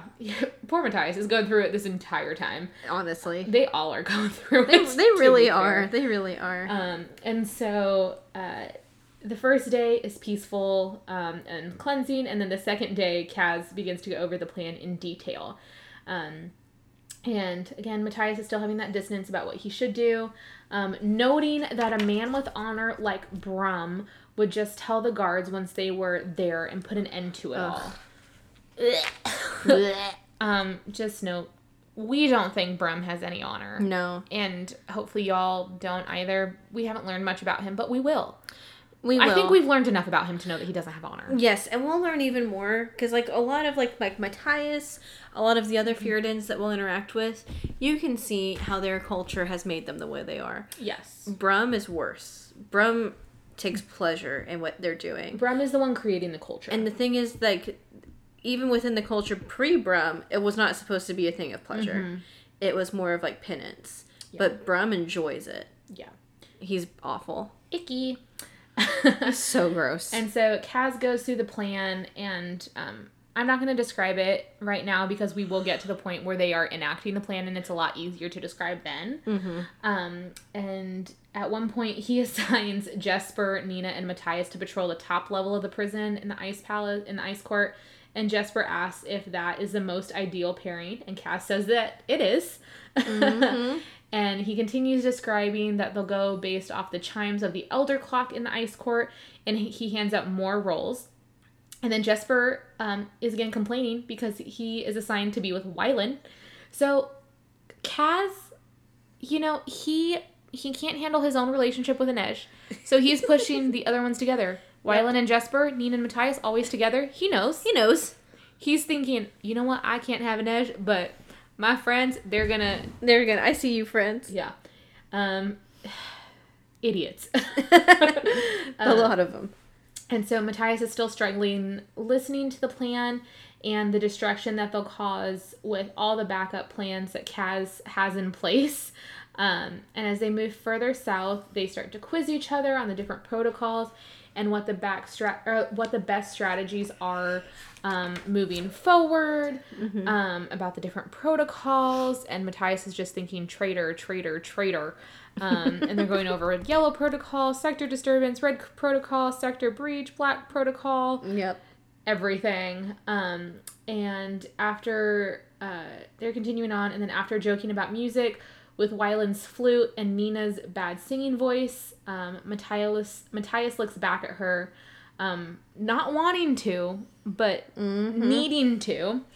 And he looks back at her and thinks, why do I keep doing that? Like, He's telling himself to ignore her, but then he would continue to seek her out. Yep. He's got it bad. So bad.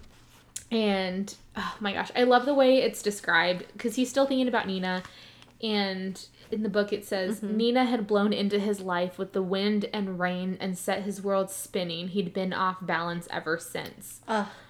Oh, so good. Just done so well. And so for this one, we just get a jump to a flashback. Yep. Honestly, I think it was done beautifully, because that sentence of how he describes Nina. Yes, it goes directly into, and here's how that happened. Mm-hmm.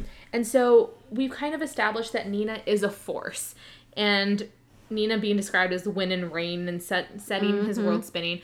It's so good. It's so good. So good. So the way Jordan was freaking out about Inej and Kaz, I am freaking out about over Nina and Matthias. So good. So flashback. Yeah. Jordan, you should just record all our sounds. All of our stings for these. And so we are back to where they are on the ship, not the ship to go to Fjerda, but the slave ship that, Grisha's slave ship where Nina and Matthias met. And so they're on the ship, and it's described that a storm came out of nowhere, and it was tossing the ship like a toy on the waves.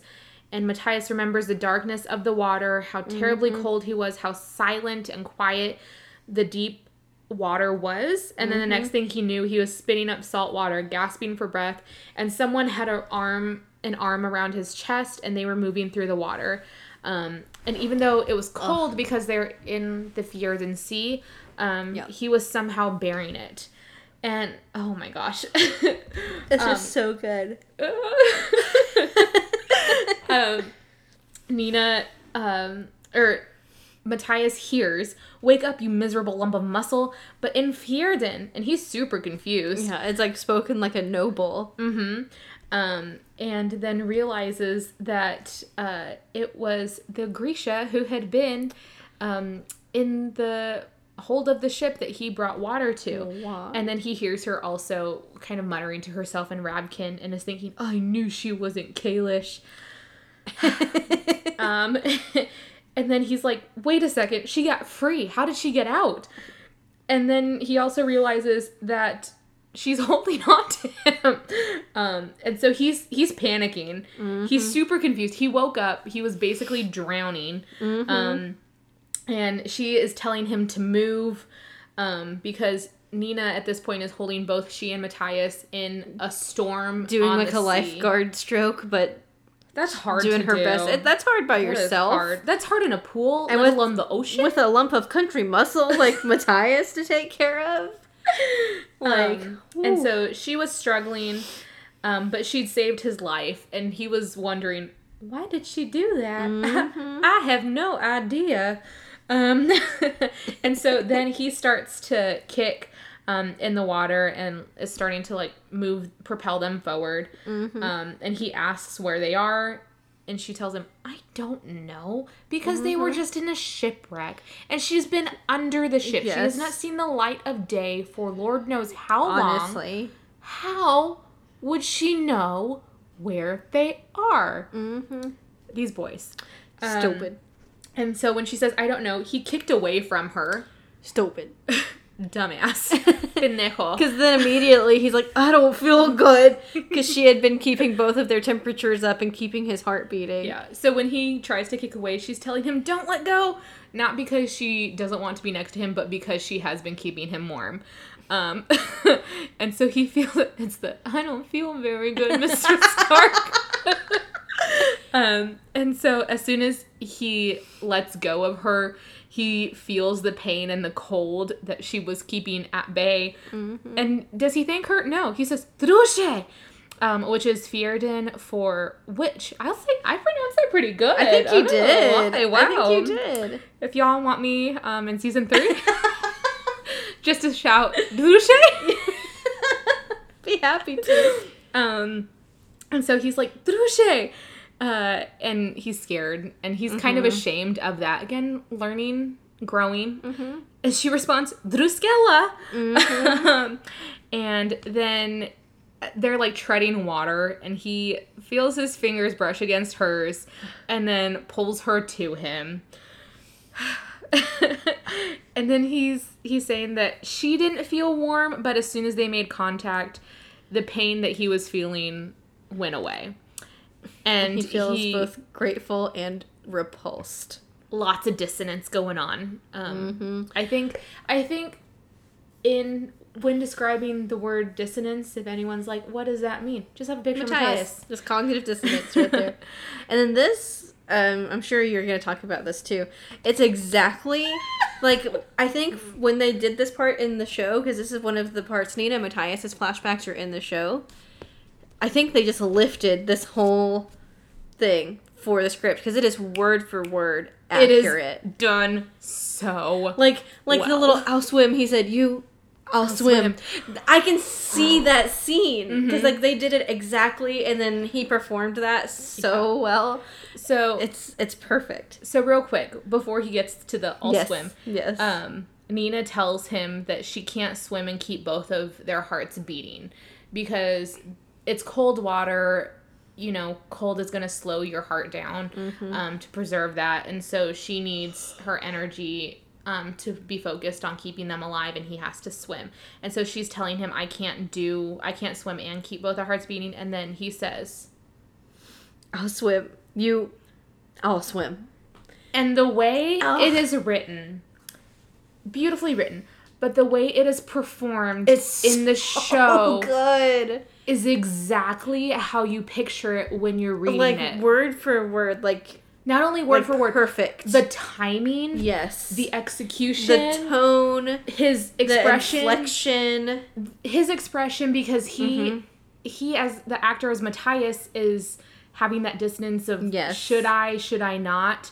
And you can see that come across his face. It is done so freaking well. It's truly probably one of my favorite moments in the show, this scene. I am a Nina and Matthias It's just so good. I remember we were both traveling for work at the time, and you sent me a picture of the scene, and you were like, and I was like, I'm also watching it right now. We were in different states, and we were watching the same thing at the same time because we were invested. Just so good. So it's done so well. If the entire show is good, but if you were going to compare the show and the book for any scene, this is the one in the show. This is one of the best text-to-screen adaptations I've ever seen, full stop. Yes. Not even the whole series, or this moment. Yeah, this moment is so good. Because you get his pause, his Matthias thinking about what he should do, what he's been taught his entire life to what is actually happening. And then the actress who plays Nina also... So good. Oh my gosh. And so he says, I'll swim. I'll swim. And so, oh my gosh, my heart. Just, so good. Yeah, Nina can stop my heart. She did in this scene. So... it's true. And so he, pulls her... grabs her like a lifeguard and he starts swimming. What I will say, in the show, they were on a piece of driftwood, which made more sense because I'm not gonna lie, lifeguard holding someone in the ocean. Thinking about the mechanics of that. I'm just thinking about fighting against the current myself. It wouldn't happen. It wouldn't happen. Bondi Rescue, they use boards. They use I know you said boards, but I heard Boris, and I was like, who is Boris? Is that the name of the board? Maybe, I don't know. I'm just thinking, this is Boris. So anyway, in the show, they're on a piece of driftwood, and Matthias is pushing them to shore, and Nina is keeping them warm. So Titanic, except both of them get to live, because they use their strengths. The power of common sense. The power of conversation. Oh, there you go. And so they continue on, and he describes that there is no sound but their breathing and the slosh of water, and they're going, and neither one of them wants to be the first one to say anything. And he asks, "Why did you save me?" And she tells him, "Stop wasting energy. Don't talk." He continues to talk and says, "Why did you do it?" And she says, "You're a human being." And he doesn't believe her.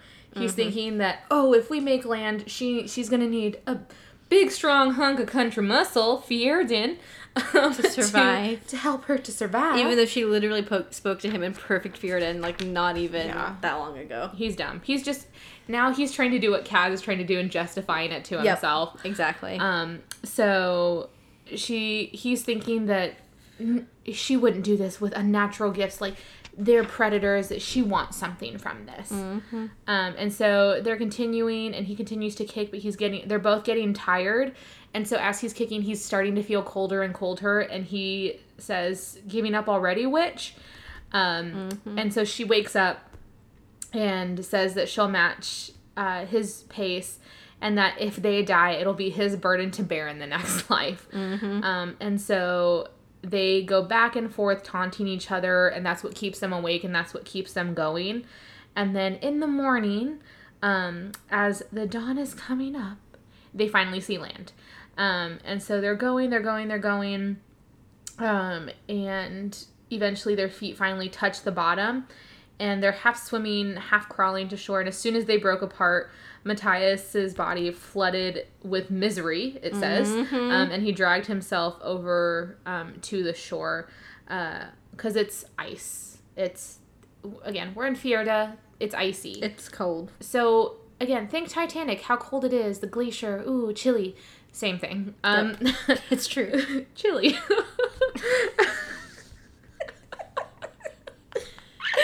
And so they're up there. Matthias is freezing.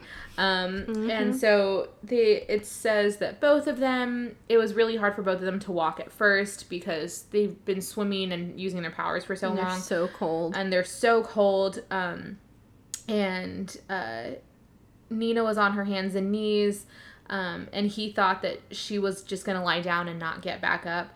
And so he got up and started walking, but then he turned back and then thinks, for some reason, she saved my life last night, and now... and not once, but again and again. Like, he feels like... He says that's a blood debt. Mm-hmm. Because she used her life to keep him alive. He owes her. And so he goes back and offers her his hand. And she takes it, and they start walking. Which, going back to the show, this part when they get to the shore, Nina gets up, and the shot of... Nina, like, flipping her hair, and it's, like, a close-up of her. Yep. That is, like, the perfect Nina shot. It really is. I was gonna say, never mind. I'll tell you after. It's just so good. And so they're walking, and Matthias is hoping that they're heading west, but they don't know. And they're getting cold. I mean, they're freezing. They're wet and cold. And then they finally spot a whaling camp that was deserted because it's only active in the spring. And so it's just like a little hunting cottage, essentially. And so they found shelter. The door didn't have a lock, and so they got in. And they get there, and they find that the people who were there before had left, like, some kindling. And Matthias is trying to build the fire to get more than smoke.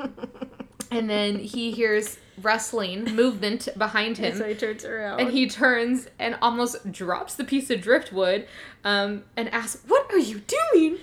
Because he glances over and sees Nina, her very bare shoulder. Wow. And she's like, is there something I'm supposed to be doing? And he's like, "Put your clothes back on." And she tells him, "I'm not going to freeze to death to preserve your sense of modesty." Because they're in freezing clothing. wet clothes. And that's like the first thing you learn in survival training is like you do not stay in wet clothes. Apparently not the Druskelle. Yeah. They're like, then freeze. And he's like, even her under things. He's scandalized. He is agog. He's aghast. And so she takes her clothes off, and then because it's a whaling cottage, they have, like, furs there. And so she finds one of the furs and wraps it around her. And he's clearly distracted. But she's, like, moving over, and he sees parts of her that are exposed from the... He's literally like a little Amish boy, like, an ankle, a calf. Oh my gosh. And he's like, it's deliberate. She's doing this on purpose. She's trying to rattle me. She has this fur around her. She's just trying to stay alive. And we have all had that situation where you have a blanket and it's an awkward length, and so you're trying to be fully covered up, but like your toe's sticking out, and so you cover your toe, and then like your knee's sticking out, and so you cover your knee, and then your shoulder's sticking out. We've all been there. It's just thinking, like, have we all been in this situation, Jordan? Yeah. Where is this going? No, we've because the skin that she's using is not a good. It's not a snuggie. It's not a robe. It's an awkward size. I have a blanket like that in my bed right now. It's like it's perfect as a shawl, but it will not fully cover me. And you do that little shuffle of what part of me is the best to be cold right now. So he is scandalized, and he's so taken aback and distracted that the driftwood snaps in his hands, and she's just like. She's eating it up. Yes. And she says, "For sake's sake, Druskelle, what's wrong with you? I just wanted to be warm. I promise not to ravish you in your sleep." And he's like, "I'm not afraid of you." What was that accent? It was pretty good. I was like, it's Fjorden. And she's like, "Then you're as stupid as you look." Oh my gosh, so good. Just kiss already. And once we'll go over the show in just a little bit again, but it's just this is still happening in the show. Because in the show, Nina and Matthias aren't with the crows yet, but we get flashbacks of them because their characters are introduced. And so I'm glad we get this flashback to build up to where we are in the next season so we can go more into the backgrounds of the other characters. I agree. I think that was done very well. So it made a lot of sense. And so back to the book. So he is thinking that it shouldn't have concerned him being near her. Like, he shouldn't be this worried. And he's adjusting. Again, over-adjusting like Kaz. Yes. He's like, I don't want to be near her because she's a killer. That's why. She's a killer and a witch. I wrote, nope. And so, eventually, Nina had kind of made a little nest. Yeah, Nina made a little nest next to the fire that Matthias built. And he gets up and goes towards the blankets. And then Nina tells him to stop. She said, whoa, cowboy. I don't think so. Not in all those wet clothes. And he's like, you can keep our blood flowing. It'll be fine. And she says, I'm exhausted. And the second I fall asleep, the fire is the only thing that's going to keep us warm. And then she says, are all Fjerdans so prudish? And I love his internal no, maybe. He really didn't know. No, because he's part of like a holy order. They're supposed to be chaste until they take wives. Allegedly. Uh-huh.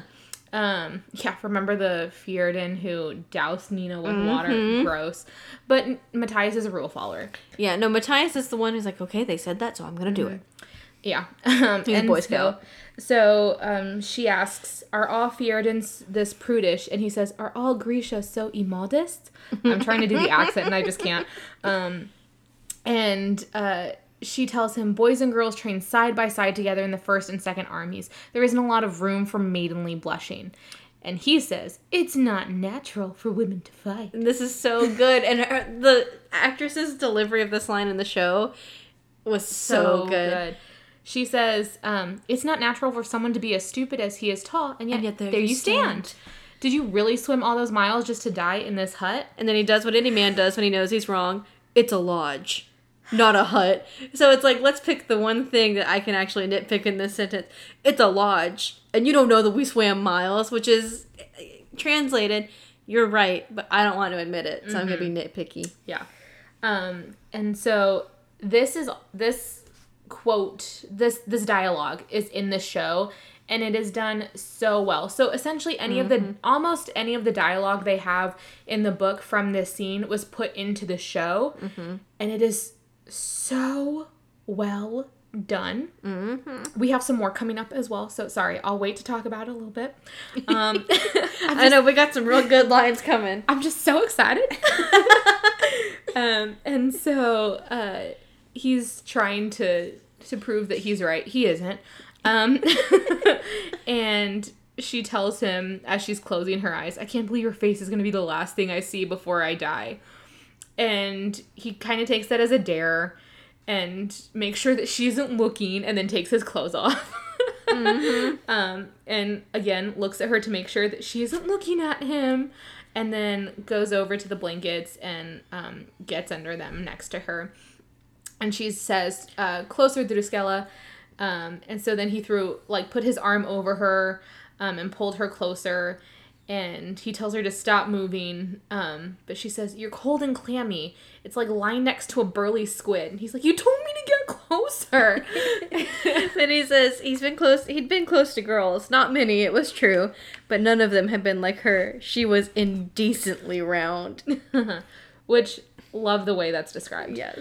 And so he turns around, or she turns to face him. And he's like, what are you doing? He's like, I'm a virgin. He's having a lot of emotions. And she's just like so worldly compared to him. She's like, relax, this isn't where I have my way with you. And then he says, I hate the way you talk. And then he's thinking, did he imagine the hurt that flashed across her face? And she says, do you think I care what you like or don't like?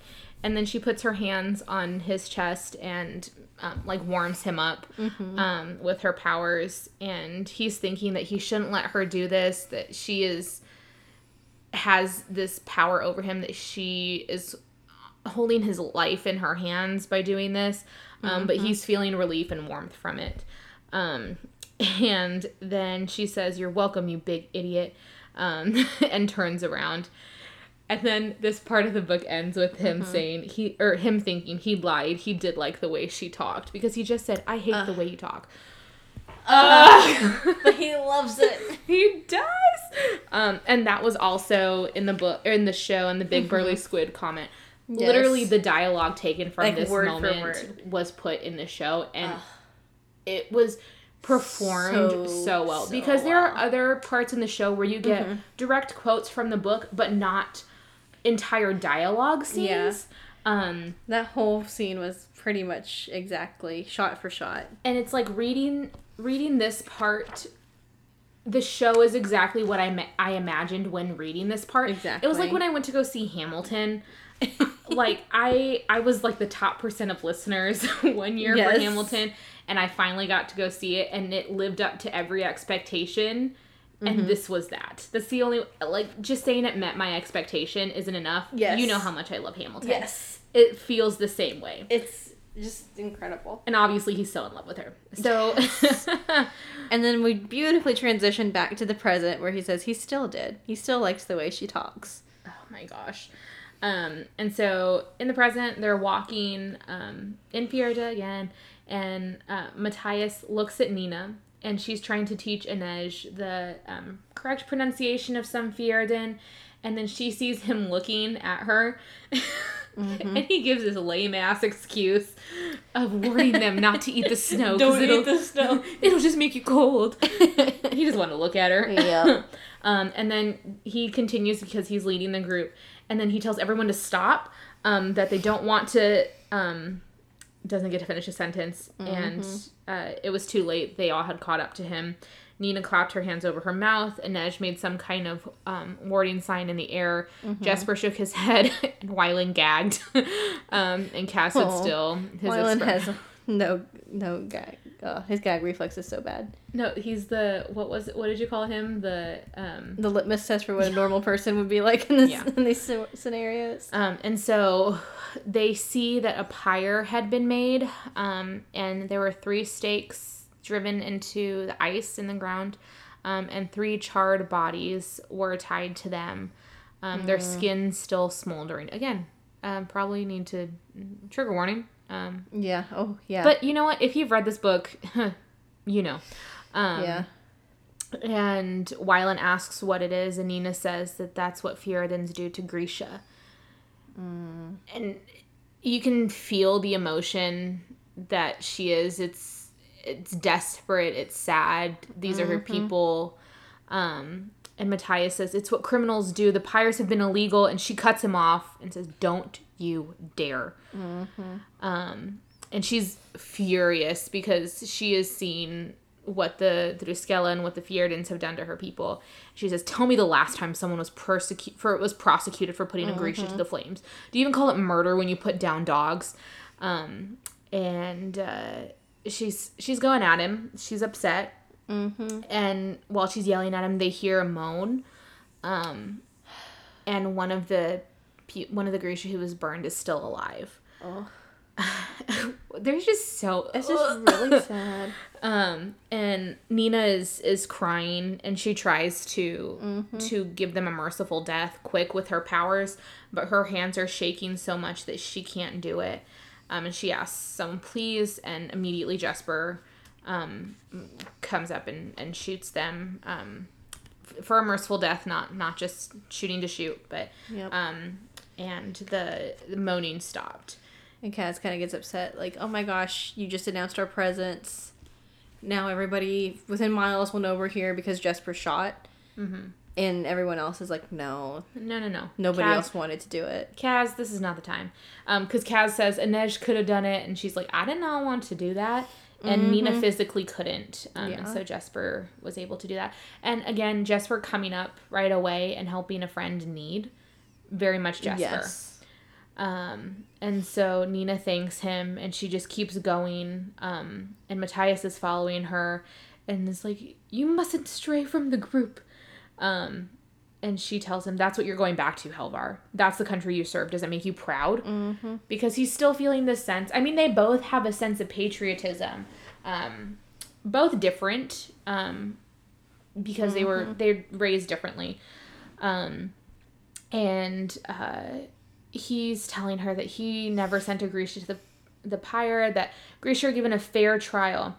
And she says, then when has a Grisha never been found, then why has a Grisha never been found innocent at the end of your supposedly fair trials? And he can't answer. He starts to answer, she interrupts, but then he's thinking, oh, maybe. But then, dumbass, puts his foot in his mouth and says, Nina, has it ever occurred to you that maybe you weren't meant to exist? And she's like, are you kidding me? You dumb bitch. She's like, oh, maybe you shouldn't exist. You're weak and you're soft and you don't live very long and you're super prejudiced and you worship wood sprites and ice spirits who don't give a shit about yourself, but you see real power and you can't wait to stamp it out. And he's immediately like, whoa, whoa, whoa, don't mock what you don't understand. Bro, what have you been doing? What have you been doing? He is like the definition of dish it but can't take it. And she says, my mockery offends you? My people would welcome your laughter in place of this barbarity. And she looks happy that she said that. And she says, Bravka's rebuilding. So is the Second Army. And when they do, I hope they give you the fair trial you deserve. I hope they put the Druskelle in shackles and make them stand to hear their crimes enumerated so the world will have an accounting of your evils. I started reading that in like a really dramatic voice, and then turns out I can't read.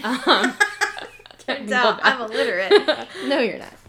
And then he says, if you're so desperate to see Ravka rise, why aren't you there now? And it's like, you stupid idiot! For she tells him, homie. I want you to have your pardon. The whole reason I'm here is because I'm trying to, like, let you be free. But then she says some stuff she shouldn't have said. She goes low. She says, I want you to be here when the Second Army marches north and overruns every inch of this wasteland. I hope they burn your fields and salt the earth. And then she really should not have said this. I hope they send your friends and your family to the pyre. And then he says they already did. But then he's like, I have nothing left to lose. And then she says, maybe your stay in Hellgate was too short. There's always more to lose. So they are just like lashing out and wounding each other. So we get that really cute, like, just, they're in the wailing hut. They're naked. They're overcoming their biases and having a conversation, is what I was going to say. Nudity does that. And then they're back to reality, and they are both just the worst things they could say about the other person's people are said. And that is the end of chapter 19. And we are now in chapter 20 in Nina's point of view. So we're continuing on what just happened. And so Nina is having a hard time after seeing the 3 Grisha who were burned. And she's thinking that she can smell them, which is awful. It's just like it's such a good description of what happened, but also not good. And so she tries to remember who Matthias really is and what his kind do. But then thinks about how much she enjoys him. Yeah. And then we get a flashback. Sorry, I'm gonna sneeze. My nose itches. Oh no. You're good. It's kind of like her perspective of post-shipwreck. Not the same scene, but like a continuation of them like working their way inland. And so we find that they were together for 3 weeks after the shipwreck. And that they continued to travel. They didn't know where they were going. They found shelter when they could. They would spend, obviously the nights together. So in shelters when they could. And if they were in a place that had like more shelter, they would sleep on opposite sides of the fire, and if they didn't have wood or kindling or fire, they would curl up next to each other, barely touching. But by morning, they'd be pressed together, breathing in tandem, cocooned in muzzy sleep, a single crescent moon. Ugh. So good. Just admit it. Just admit it. Just admit it. And so it also describes that every morning Matthias complained how hard it was to wake Nina up, and he says that it's trying to, like, raise a corpse. And she says the dead request 5 more minutes. And he doesn't understand how she could be a soldier because soldiers have a routine and discipline. And she's like, nah, whatever. And then we find that that the Grisha slaughtered his family in a raid, and that Brum took him in. So a little bit of what happened in the last chapter, we get that she knew an inkling of it, but not totally. Yep. But we do find that Grisha killed his family, and then Brum took him in and raised him to be a Druskelle.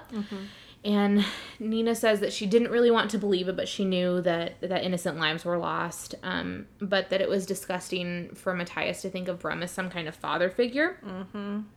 And then Nina recites the Druskelle oath to him. I'm not going to read it in Fjerdan, but it is, I have been made to protect you. Only in death will I be kept from this oath. And then Matthias is like, how do you know that? What? How do you know that? And she says that she learned as much about Fjerda as she could so she wouldn't be afraid of them. And when she asks if he's afraid of her, he says no. And she actually believed him. And they continued walking, traveling, and they have a back and forth dialogue and conversation, and it's like humanizing the other person, breaking down what they have been taught their entire lives. And then at one point, they're talking about food, because Nina loves to eat. We love a girl with a hearty appetite. So does Matthias. Yes. And she says, I can't wait to see Zoya's face when I come walking into the little palace. And Matthias clocks that immediately and is like, Zoya Nazviolensky? She's like, oh, you know her? And he's like, yeah, we all know about her. She's a very powerful witch. Very powerful. And Nina kind of realizes that what Brum is to the Grisha, Zoya is to the Druskelle. Like a monster. Yeah. And then Matthias changes the topic and asks, how did you get out of the cages? Nina says, what? And he reminds her that on the ship, she was bound and locked in a cage. And she tells him that the water cup that he brought her had a broken handle, and that they used it to cut through their cords. And that once their hands were free, they were planning on overthrowing the Druskelle, but then the storm came in. Yep. And that a squaller and a fabricator had smashed a hole in the deck, but she doesn't know what happened to them. And they keep going, or that she got out, and yada, yada, yada. And then she changes the topic and asks him what Druskelle eat. Other than Grisha babies. He's like, we don't eat babies. And she's like, dolphin blubber? Reindeer hooves? He's trying so hard. He is. And she's like, he like twists his face up, and she's like, I wonder if he's nauseous, or if like maybe he's trying not to laugh. And it's really likely he's trying not to laugh. Yeah.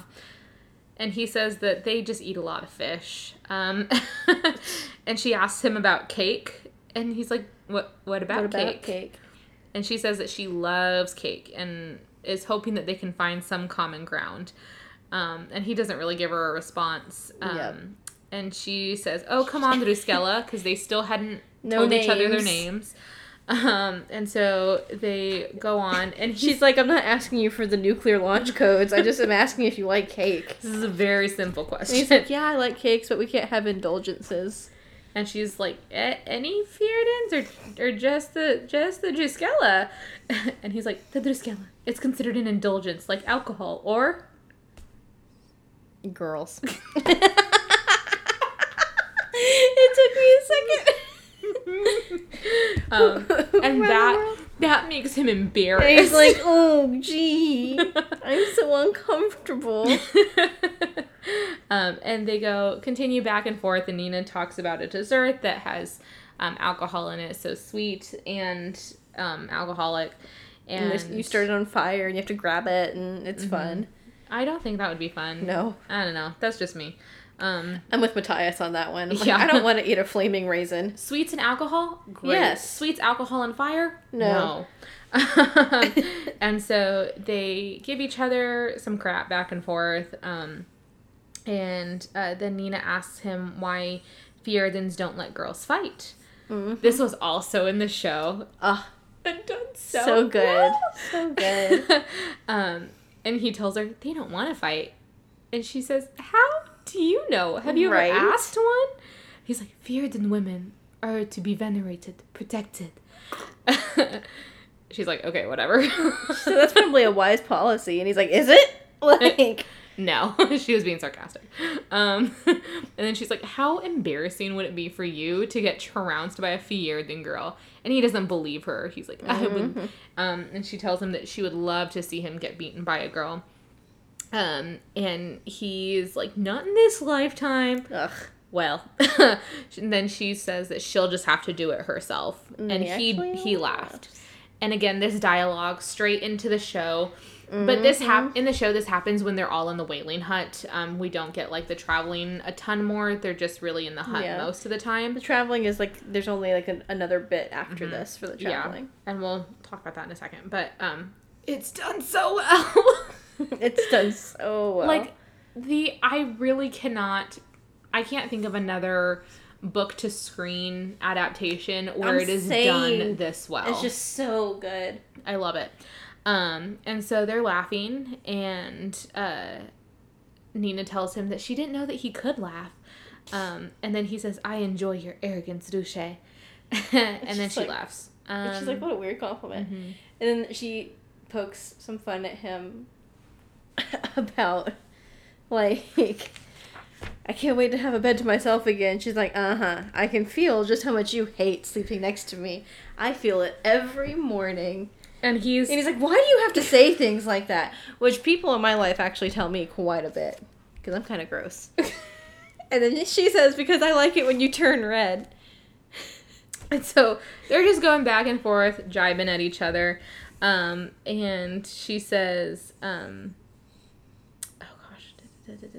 that he doesn't want to like Grisha, and that he's scared that if he laughs at her jokes or answers her question, that he might start to think that she's human and that he can't like her. And then he admits that he does like her, which is so cute. And she's like, well, is that so bad? And he says, yes, it is. You're horrible, you're loud, you're lewd, and treacherous. And he says that Brum warned them that Grisha could be charming. Oh my gosh. And so that's immediately ammunition for her. Yeah. She's like, oh, I see. I'm the wicked Grisha seductress. I have beguiled you with my Grisha wiles. And she's poking, like physically poking him. And he's like, stop that, stop. She's like, no, I'm beguiling you. Again, dialogue straight into the show. And so she's dancing around him, like poking fun at him. And she starts to say, like, oh, it's working. And then as she is talking, the ice beneath her breaks and she screams.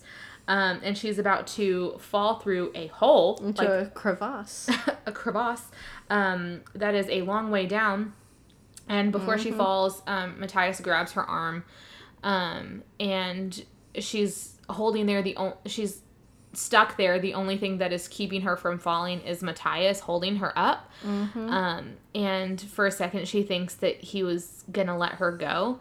And she says, please. And then he pulls her up. And they're both there, not quite sure what just happened. And she says that she thought he was going to let her go. And he says he did too. So I thought about it. And then they get up and he introduces himself. He says, I'm Matthias. And she says, I'm Nina. And they shake hands. And again, this part does happen in the show where she's poking fun at him. She's like, I'm beguiling you. Yep. And then the ice falls. And we've talked about it in every single episode. The casting was so well done. So well done. But in the moment when Matthias is like holding Nina from falling into the crevasse, you can see Matthias going through that emotion of, should I pull her up? Yep. Should I let her go? And you see Nina's... Her delivery of the please is so good. And you see her of, is he going to... Her reaction of, is he going to pull me up or is he going to let me die? Mm-hmm. And then in the show, at this part, they're walking through, and when she falls, she loses her fur that she has on her. And so in the show, he takes his off and puts it around her. Always the gentleman, except not really. I am a gentleman. Except not really. But he's trying. Kind of, sort of. Again, he has a lot of biases to break through. He does. He's going through a deconstructive phase. And so now they know their names. And so back to present day, he goes after her telling... and so back in present day, it's been more than a year since that had happened. Yep. And he tells her that she can't leave the group. And he turns her around, like grabs her arm and turns her around. But she uses her powers to cut off his air supply.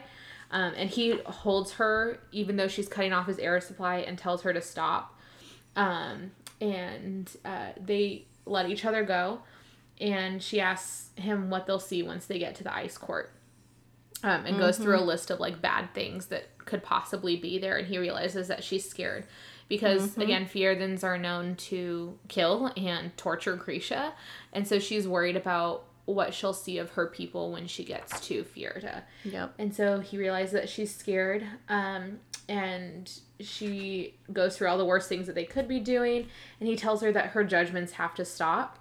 And then the others catch up. And they tell them that they need to make their peace with each other. And then Matthias gets upset and says, "You've all been taken by her. This is what she does. She turns you. She beguiles you." And then he reveals the betrayal that has been hinted at in the book. Because he's like, she makes you think she's your friend. And then Inej says, "Then what? Huh? Continue on, Druskelle." And Nina says, "Let it go, Inej." And Matthias says, "No, tell them. You said you were my friend once. Do you remember? We traveled together for 3 weeks. I saved her life. We saved each other. When we got to Elling, I could have revealed to her the soldiers we saw there at the time, but I didn't. I borrowed money. I arranged lodging. I was willing to betray everything I believed in for the sake of her safety. When I saw her down to the docks so we could try to book passage, there was a Kurtz trader there ready to set sail. Ask her what she did to them. Ask her what she did then. This honorable ally. This girl who stands in judgment of me and my kind." And so he's hinting. It's this very powerful monologue that he's having. And he says, "Tell them, Nina. They should know how you treat your friends." And she says that she told the Kurtz that he was a slaver and that he'd taken her prisoner. And she threw herself at their mercy and begged them to help her. And so they took Matthias, arrested him as a slaver. And Kaz knew the truth because you can't keep anything from Kaz. Yeah. But it's like this heartfelt... Matthias is finally letting his emotions be known about what happened. About this betrayal, about how he had betrayed everything he had been taught his entire life to help her, and then she went and turned on him. And so she says that Kaz knew, but she knew that it would get Matthias out of where they were, and Matthias says that he didn't know what was happening, that he didn't understand the language, that all of a sudden people were just... handcuffing him, and they put him in the brig and kept him there. And Nina tells him that she had no choice. And Matthias... There's something that he doesn't know. Yeah, which we'll find out in just a second. But Nina says that she had no choice. And Matthias asks if she could go back, would she undo what she did to him? And she immediately is like, no. I would do it. And before anything else can happen, there's a little rumble in the ground. It's like, are we on a fault line? Yeah.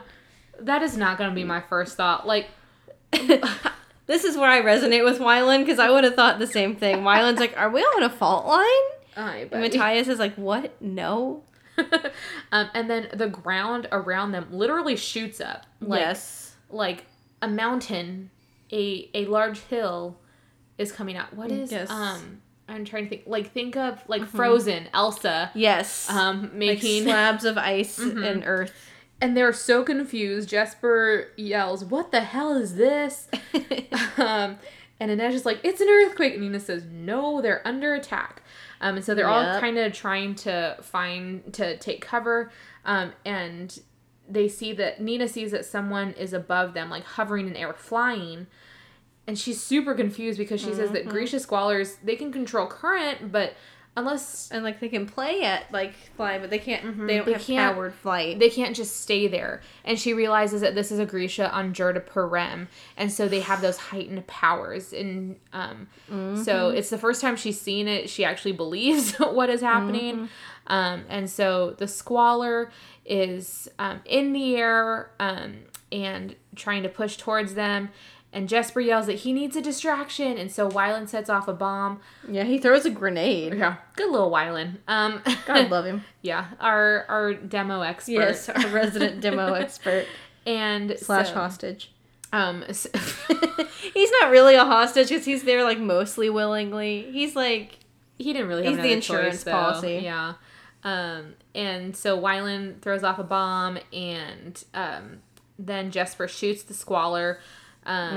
He has, again, a really good shot, and so the squaller hits the earth, or is falling towards the ground, but ice is continuing to shoot out of the ground, and they're being trapped, so it's like shards of ice shooting up to make like a pen. Like a box, like a pen, to trap them there, and so Jesper realizes that there is someone else, further away who's doing this, and so he tries to shoot at them, but the ground is still moving and things are shooting out of the ground, and so he misses. And Nina tries to feel for their heartbeat to stop their heart, but the Grisha was too far away, and then Inej signals to Kaz, and he like gets himself in position to catapult her over the ice. A power couple. Yeah. So, they just know. Yes. Except they won't have a conversation about anything. No. And so Kaz catapults Inej out of the pen that they've been in. And then all of a sudden... everything's still. Everything's still because Inej got him. Ladies and gentlemen, we got him. It's true, though. Oh, my God. And then Wylan freaking pulls out some C4. And he's like, everyone take cover again. Literally pulled a putty-colored lump. Hey, that's C4. That's a crazy explosive. He gets some freaking napalm. He's just keeping it in his little satchel. His little fun bag. Because the ice is still there and they're still trapped. So Wylan tells everyone to take cover and pulls out C4 from his little satchel. And slaps it on there. And then a big boom. And they're able to get out of where they are. And everyone's kind of shocked that it actually worked. Poor Wylan gets no credit. I know. And so they walk over to where Inej is, and Inej is standing over the body of the Grisha, and he's still alive, but he's not going to make it. Yeah, but it's described that his eyes were glassy, and that he did have a bullet wound, so Jesper got him, but it didn't take him down. And a knife, and Nina kneels beside him, and the Grisha is he's saying, I need a little more, just a little more. And she recognizes him. Yeah. Nina realizes that she knows him, and she says, Nestor? Nestor the Easter donkey. It's a claymation special. And so she's trying to get him to recognize her, that they trained together at the little palace. They went to Karamzin together during the war. He's a fabricator. And so a fabricator is one of the Durists who work with metal, glass, and fibers. And so she's thinking that it doesn't make sense because fabricators work with textiles. They shouldn't be able to manipulate the ice like he just did. And so she's trying to get him to recognize her, but he's just begging for more. And she says that she can heal him, but that they can help him. And he says that he doesn't want their help, that he just needs more. And she's begging him to just stay still so she can help him. And Nina, he's fighting back, and Nina tells the others to hold him down. And as she does that, Nestor makes the ground move. So everyone is thrown back.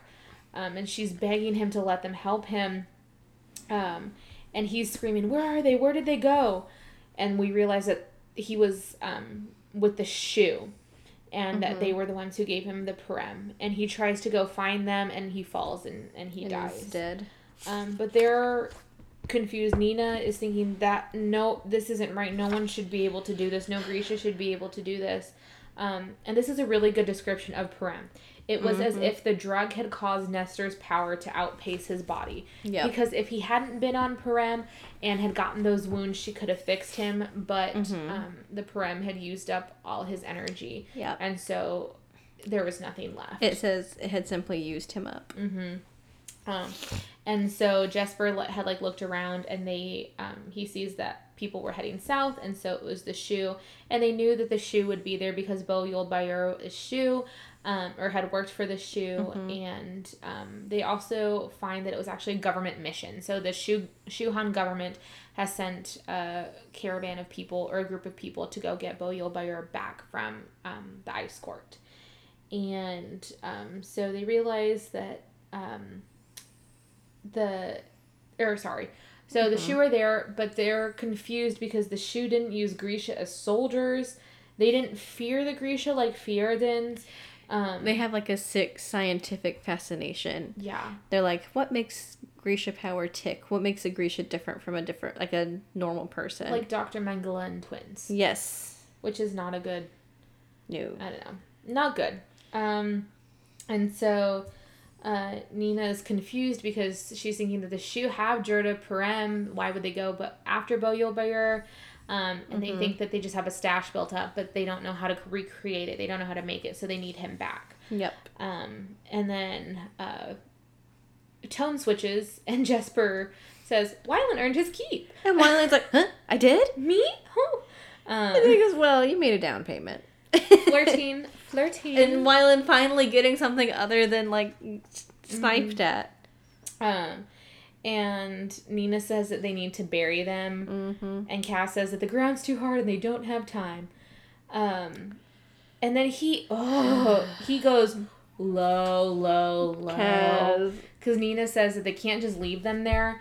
And he says, "Do you want to build them a pyre?" And she's like, "Go to hell." Honestly, that was, ugh. He says, "Do your job." He's being an ass. Because these are her people, and she knows that they were experimented on. Yeah. And that they were used for the shoe. Yep. But then Nina says, "How about I crack your skull open like a robin's egg?" And Cass says, freaking hot topic ass. "You don't want to look at what's inside my head, Nina dear." Dramatic AF. Gray matter like anybody else, homie. Yeah. And then Matthias steps up and says that he'll help her dig the grave, and tells the others to go south from where they are, that he knows the terrain and he'll make sure that they're caught up to them by nightfall. And Kaz says, remember the pardon. You can't just escape. Because they're like, "Are we really okay with leaving those two together now?" And he was like, "It's probably not smart, but we trust him now or we trust him later." Yeah. So they go. And they start digging. Sorry, I'm adjusting. I can feel my foot falling asleep. You're good. So they start digging, and Matthias asks Nina, "You know our gods?" And she says some, and he asks if he knows, but she does know Gel. He confirms that she does. And he explains that the Fjerdans believe that all the world is connected through its waters. The seas, the ice, the rivers and streams, the rain and storms, all feed Gel and are fed by him. When we die, we call it Felot Objet? Sure. I don't know. Taking root. So we become as roots of the ash tree, drinking from Gel wherever we are laid. And then Nina says, "That's why you burn Grisha instead of burying them." And he's like, "Yeah." But then she's like, "But you'll still help me lay these two Grisha to rest." And he's like, And then Nina is she's so confused by what she just saw, and she says that Nestor shouldn't have been able to do that. And then Matthias, I mean, I guess now is as good a time to bring it up as any, but... I know, because he really thinks that he's, like, evangelizing to her right now. He is not. He's not. He's like, do you understand now what it's like to face a power so alien, so strange and unnatural to yourself? And she's like, I don't want to talk about this. She just says, maybe. And so they continue digging, or picking through the axe, really, because it's ice. And he says, was it because I was Druskelle? Were you planning it all along? And so he thinks that she planned to tell them that he was a slaver. She thinks that he thinks that she tricked him the entire time, that all of their days together were just a farce. And so we get a little bit of a flashback to when they found the city. So flashback to as they had continued, they had made it to a town close to a port, and they were talking about food and, of course, which, again, we love. Nina knows her worth, and she knows what she likes, and she's gonna get it. Matthias tells her that he owes her his life and that they'll get her home safely. So even though their countries, and by all means they should be sworn enemies after this experience, he has come to trust her and she has come to trust him, and he says that they'll get her home. And so back in present day, he's genuinely asking her, was it all fake? Did she only do this because he was a Druskelle? And she says that there were Grisha and Elling. And he's like, what? He's very confused. And we find that there were spies in that part of the town, of the country they were in, and that they recognized Nina from being a Grisha of Ravkin in the little palace, and that one of them recognized Matthias. So they knew that he was a Druskelle. And Matthias is so confused. He's like, wait. Hold on. And she said that when Matthias went to go go talk to the person at the boarding house, that they kind of cornered her. And so she convinced them that she was undercover, and that that Matthias wasn't alone, and so they couldn't take him prisoner because it would be too risky. Yep. But that she had promised to bring him to them the next day. And the next day, she thought that they could get out before the Grisha found them, but as they were getting to the docks, she saw that they were also there and that they were coming for Matthias. And she says that if they had captured him, that he would have been taken to Ravka and probably executed. And so while they were on the docks, she saw the Kerch trader, and she made the charge because she knew that they would have to get him into custody, and that they would get them to Kerch safely. But she didn't know that they would throw him in Hellgate. And he's asking her, why didn't you speak up? Why didn't you tell the truth? And she tells him that she did, that she tried everything. She tried to recant. She tried to see a judge, but it just wasn't happening. He says, so you left me to rot in Hellgate. And she is trying to tell him that she could have gone home to Ravka, and that she wanted to, but she couldn't just leave him, and that she did everything to try and get him out. And he says, everything but tell the truth. And then she responds with, I was trying to protect my people, because there were Grisha still over there, and had she given it away, it would have blown like the Ravkin government's cover over there. And it would have been death sentences for them, basically, who were still in the field. And then he kind of scoffs at that and says, in Fjerdan, but I'm going to read it in English, the water hears and understands. Which is like, oh, nice. But it's part of a saying that ends with, the ice does not forgive. Well, at least they're having a conversation about it. That's true. They're true. They're talking. And so he's like, well, you're here again. Are you going to betray more people again? All for the sake of Grisha? And she's like, what do you mean? And he's like, please, you cannot tell me that you intend to let the creator of Jurda Parim live. And she's like, yeah, he knows me. He knows me pretty good. And she says that she can't bear the thought of her people being slaves, but that they have a debt to settle, and that the pardon for Matthias is her penance, and that whatever it takes to get his freedom, she'll do. And he says that he doesn't want the pardon. She's like, what? And they both have a common goal that, or they both are thinking that if Bo Yulbayer lives, that anything is possible for multiple different countries. Yep, and not in a good way. Mm-hmm. And she tells them that it would betray the others and that they won't get their pay from the Merchant Council.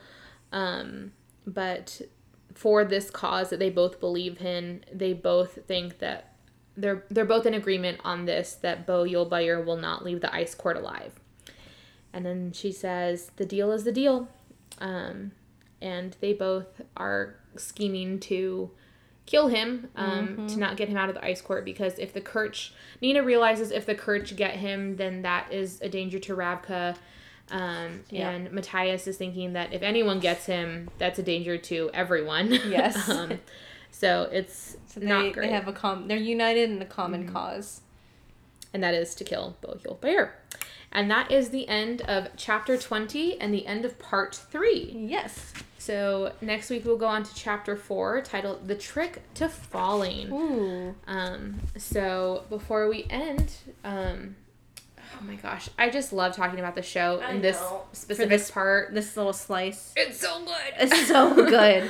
But if y'all have any questions, comments, or concerns, please send us an email at twomournerspod@gmail.com, 2 spelled out TWO. Or you can now follow us on Instagram at 2mournerspod. Yeah, that's what it is. Yeah. So please give us a follow on there.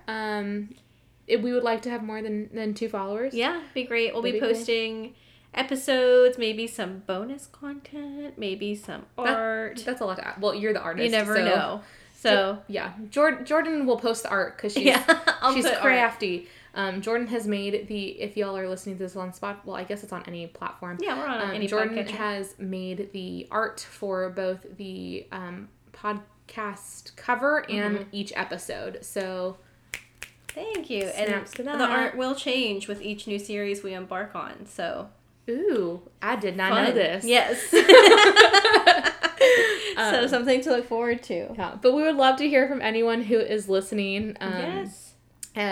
We'd love to hear your thoughts on maybe where we could improve, or what y'all like about this, or how much you all also love Nina Matthias and Wyland and Jesper and Kaz and Inej and everyone, and Ben Barnes. So who isn't in these books but should still know. He's in our hearts. He should always. But thank you guys for listening. And as always, happy heisting. heisting. Can you let me finish by saying, I said thanks for listening. Thanks for listening. It's fine. It's fine.